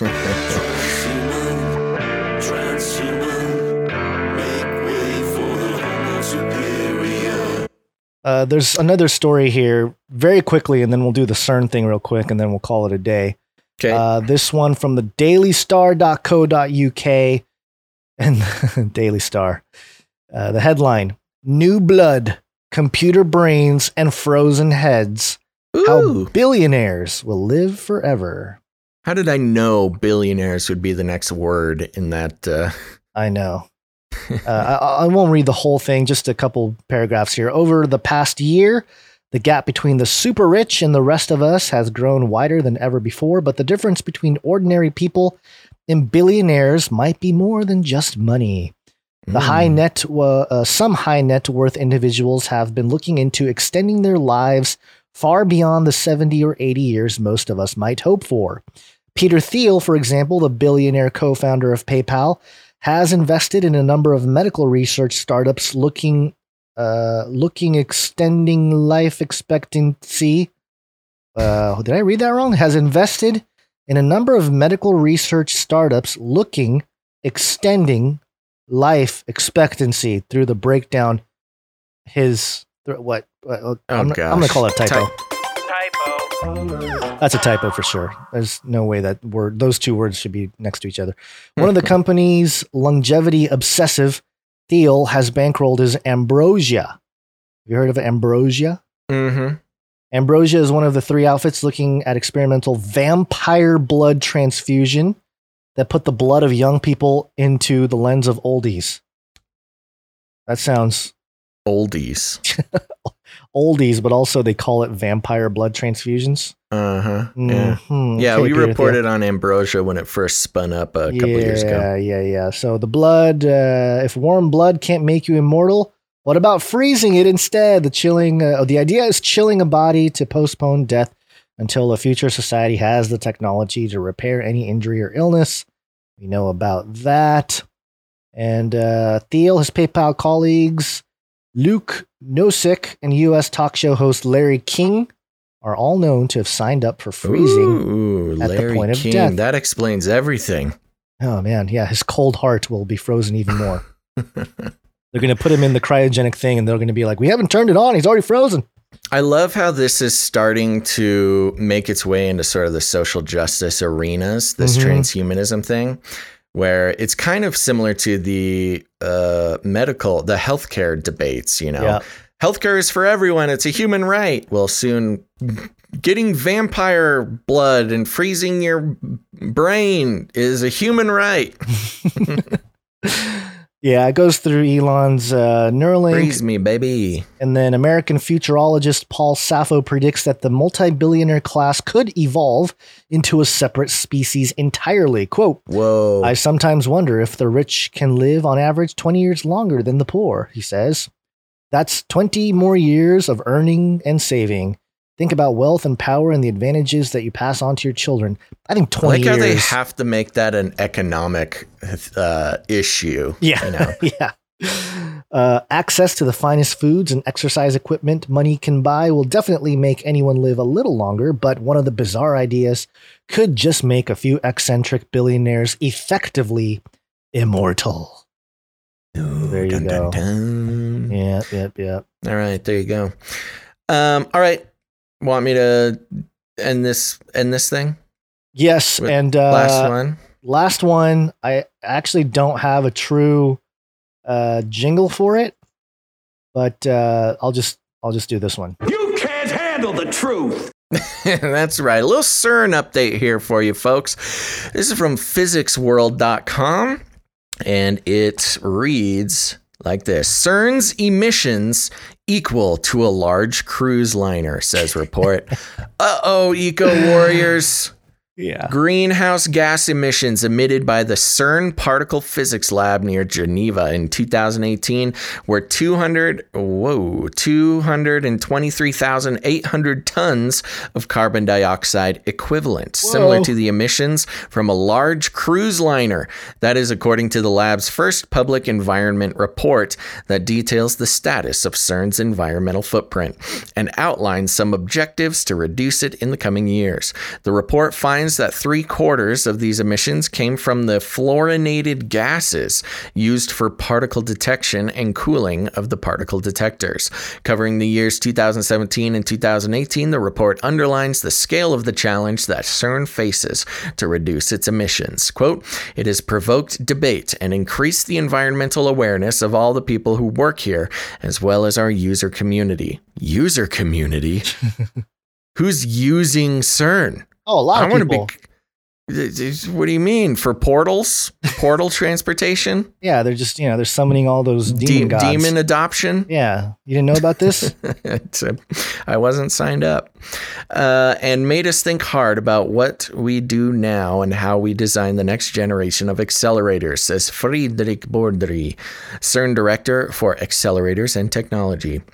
Quote, it's really positive that CERN staff are being transparent about their impacts and what they have set themselves an absolute reduction in emissions target as opposed to a greenwash style intensity metric. What? I have no idea what that means, but okay. The report covers everything from noise and biodiversity to water use and radiation. Comparing all these aspects, reducing the use of fluorinated gases will have the greatest positive impact, and the report sets out a path to do this, such as repairing gas leaks in the LHC. Oh, great. They're fix just those gas leaks. Okay, yeah, great. Let's fix some gas leaks. Optimizing gas recirculation systems. The ultimate goal is to replace fluorinated gases in the detector cooling systems with carbon dioxide. Isn't that the exact thing that we don't want to use? What? Okay. Whose global warming potential is a few thousand times lower. Oh. Quote, when we built the Large Hadron Collider, we didn't appreciate the global warming potential of these gases. Our main concern was the ozone hole, says Bordry. Yeah, what happened to the ozone hole? It's fine. Got put back together. Didn't you remember that? I thought it was... No, the ozone's totally fine. 100% fine now. Nice. I thought it was a pretty holy... No, we're back. The facility has set itself an objective of reducing its direct greenhouse gas emissions by 28% by the end of 2024. The report also sets out a plan to blah, blah, blah, blah, blah. Yeah, anyways, you get it. They just repeat it over and over. There you go. CERN killing the planet.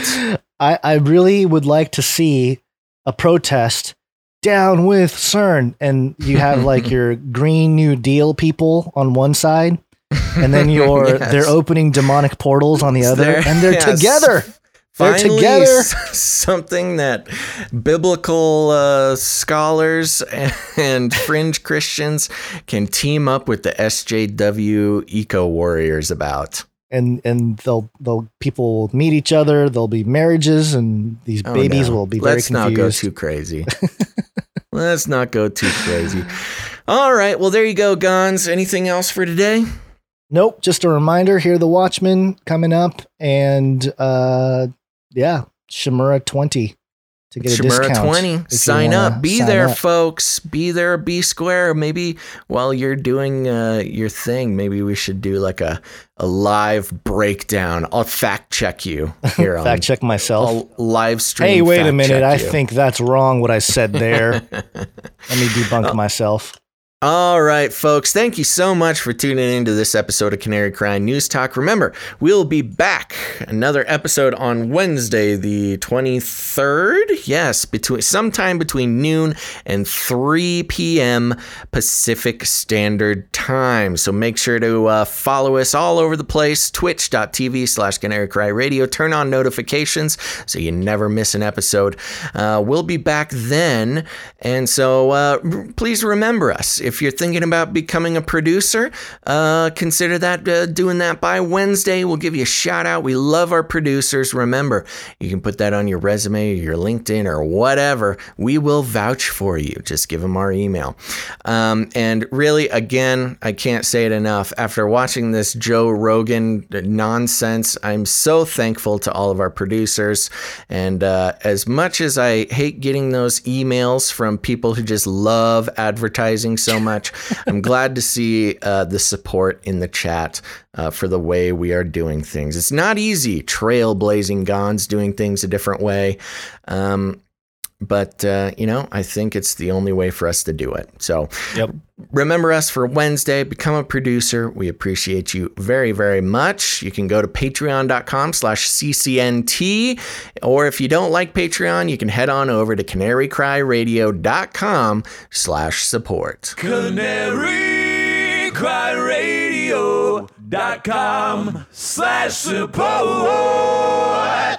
That's right, folks. Thank you so much. Now, remember, go ahead and leave a rating and a review. We're probably going to, if we get some ratings and reviews, we're going to read them on Friday. That's a very helpful way to support the show if you're unable to help out financially. That tricks the iTunes algorithms into sharing the show with other people, and that's very helpful. You can just leave a rating, 5 stars, and a review. Tell people how awesome the show is, and that that'll help out. You can also just share the show. Press the little share button, post it on your Facebook, your Twitter, or send it directly to someone you love who is starting to wake up and see the things going on in the world. This would be a good episode because of the BuzzFeed, the FinCEN thing. That's going to be a big topic, and that's going to wake up a lot of people to the problems with our current system.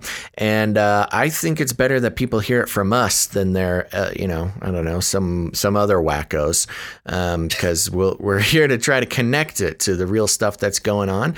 You can just share the show, let them know. They're starting to wake up and see that the world is not what it seems, and we'll be happy to help them down that narrow path. And if you need any more instructions, here's what you do. You walk right up to them, you grab them by the cage, and then you shake it. The end of the world occurred pretty much as we had predicted. I want to shake things up, stir up some controversy, rattle a few cages. Hey, stop that! You'll never silence me. I'm the last angry man, a crusader for the little guy. Leave the bird alone. Never. Rattle a few cages. Rattle a few cages. The human race will have every opportunity to improve. And if they don't? Ask Noah. That's right, just ask Noah. All right, folks, thank you so much. Remember, again, I'll say it again, Wednesday, sometime between noon and 3 p.m. Pacific Standard Time. I can't wait to meet all our new producers at that time. And so make sure to tune in. Thanks for listening to this episode of Canary Cry News Talk. Make sure to tune in again. But until then, think outside the cage. Canary in the coal mine.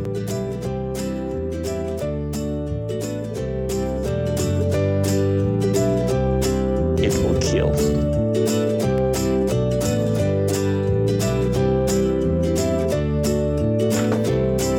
Stop this progress before it is too late.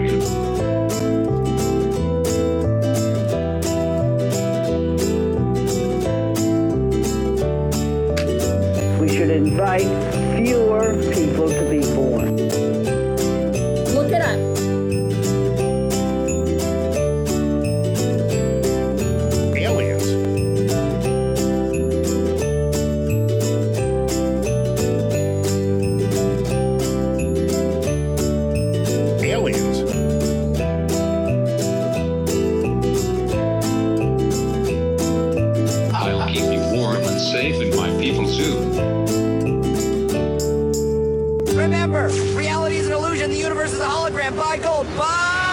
I want to shake things up, shake things up. I want to shake things up, shake things up. Leave the bird alone. I want to stir up some controversy. I want to rattle a few cages. I'm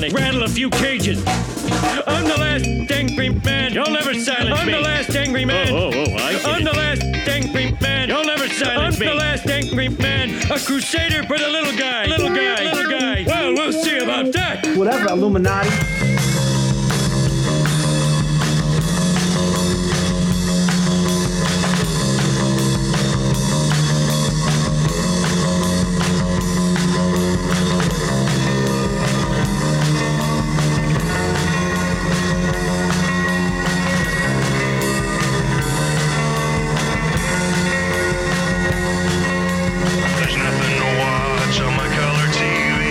None of the snooze is what I want to see.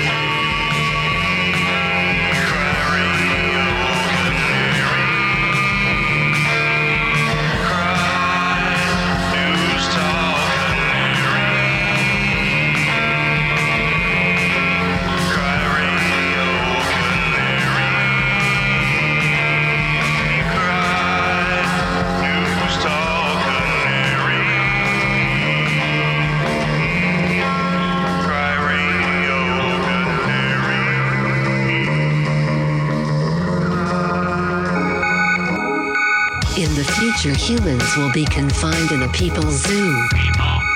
I'll keep you safe and warm in my people's zoo. I'll keep you safe and warm now in my people's zoo.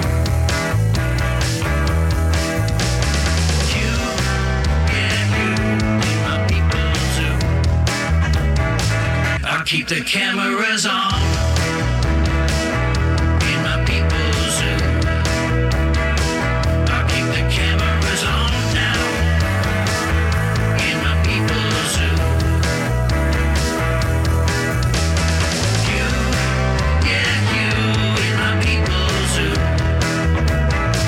Was nice.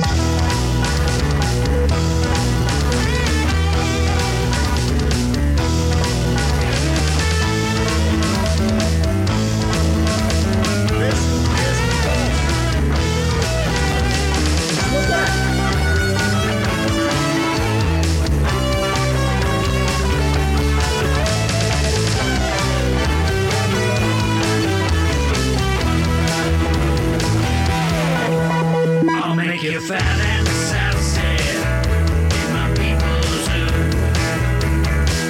I'll make you fat and sassy in my people's zoo. You, yeah, you, yeah, you, in my people's zoo. We should invite fewer people to be born. I'll keep you warm and safe in my people's zoo.